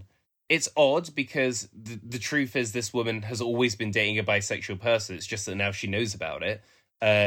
It doesn't really change anything because it's not like he's saying, and I want to go out and experiment with men. So it's a really tricky one, but I think that you might have to accept the reality that this is something that she will just never be able to accept. And you probably have to have a little question with yourself of, can you deal with it? Can you deal with the fact that she's never going to feel the same as she did before? And that's not on you. That's totally on her. Biphobia is a real thing. It's not just something we invented for fun because we were bored. Like, this is a real thing, and this is what we deal with. And there is no good answer. I mean, the best outcome is she accepts it, accepts you, the relationship goes back to the way it was before, and everyone's happy. But, if you're 5 years in and you're reaching out now and being like, it's just not changing, I don't know that it ever will. And I don't know if that's something you can either accept and be like, well, we're just going to crack on anyway, or whether you have to consider that it's, maybe you have to find a relationship that you are happy in. And I know that's really hard when you've got 3 kids, a marriage, and a mortgage. And it's about what do you want? How do you want to live? And what is important to you? It sounds like you can't take much more of this, and you feel at breaking point. And sometimes things have to break. Yeah, no, absolutely. I think you're absolutely right. It is a tragic situation on both sides, really, because you got the woman who, for no fault of her own, really, doesn't necessarily understand what bisexuality means. Probably has never necessarily come across a bisexual person before. Probably come across gay people, but not come across a bisexual person. Doesn't really get that. And that's going to take a lot of getting your head around. And as you say, to be in one mind of the person that they fell in love with, and married or whatever, and then that person suddenly changes, and they realise that actually they've been with somebody who is a different identity in a way. It must be really, really hard. And now answering a lot of these questions a lot, Lewis, and your sort of columns and things like that. And we're doing this on Ask a Bisexual, on Bisexual Brunch. We're virtually, aren't we, the only sort of, I suppose, if we want to call agony aunts or agony uncles that there are when it comes to this kind of thing. Is there anywhere people can go for proper conversations as couples to talk about the issues of bisexuality? Is it out there at all? Not that I know. I know that there are some bisexual services and clinics, and people are trying to do what they can. I would also worry even about marriage counsellors and stuff like that, because I know that, say with sexual health, for instance, a lot of bisexual people there feel completely misunderstood. So it's one of those things where you can call helplines and you can go and speak to therapists, which I'm not unadvocating for people. Go and try and find the help you need. But I personally would worry that they, even sometimes the psychologists don't get it. And they kind of put you in gay can't accept it box. So it's a really troubling. I wonder if maybe we can do something to help. And maybe, you've kind of talked about this before, about we need to focus on this whole women that won't date bi men or have an issue with it. Maybe we do a full episode on it, so that then someone like this could be like, look, I want you to do one thing for me. I want you to listen to this episode because they've got some great guests on and they talk about this whole issue. Like, maybe we need to do one themed episode specifically on this issue and just kind of put forward in an hour the best case we can for tackling this issue. It's interesting. This is what I've actually written this piece on that I've got coming out, which is about women not wanting to date bi men, and how basically bi men know that the majority of women don't want to date them, so they stay closeted, and then you get this situation 20, 30 years later where they do then come out, and then the women have an issue with it because you've been lying to me, you've been hiding stuff, and now I'm in this relationship with this bi guy and I'm biphobic, so that's an issue. It's a horrible, vicious circle that I'm not sure how we break people out of. But no, I fully agree with you. I think we do need to do something because, to be frank, Lewis, if we don't, no one else is going to do anything because there's nobody else out there doing anything about it generally. So I think we need to try and get. Well, there are some, but we can add to it. Yeah, I think we should do one for. I think we should do two actually. We should do one around straight women, and we should do one around gay men because there's equally a problem there as well. And I think both would be interesting. I think it'd be quite interesting just to do some random conversations. Maybe get somebody to go out and do a Vox and just get people generally talking, and just so we can understand the attitudes. And then at the end of that conversation, maybe say to them, well, we're from Bisexual Brunch.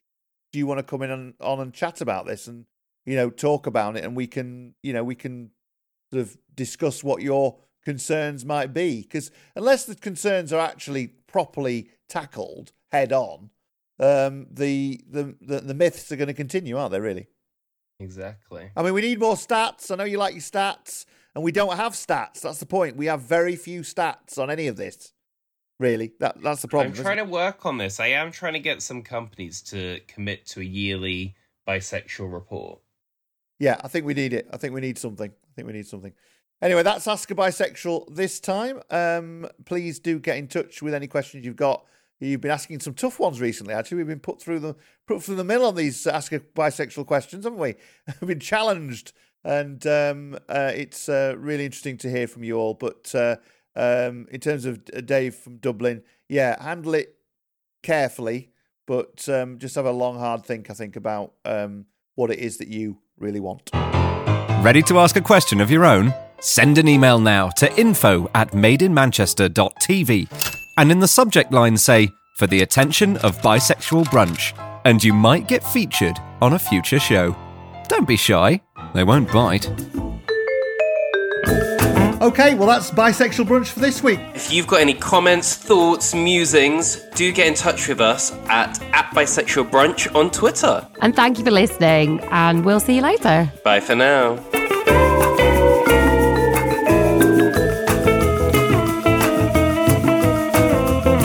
So then, Lewis, how many weeks in now are we in terms of being a dad of 3? We're 3 months. 3 months yesterday. 3 months. How's it going? It's absolutely exhausting. Like I feel like I'm a perfectionist, and I'm someone that's always like, oh, there's more you can do, and I'm really having to realize that there's a saying that I really think is quite interesting. That's like, it's not about having it all; it's about giving it all. So if you want to have the family and the kids and the job and the car and the body, that's a lot of work. And the social life on top, it's like to this time it takes to maintain friendships and a family and a job and a gym bod.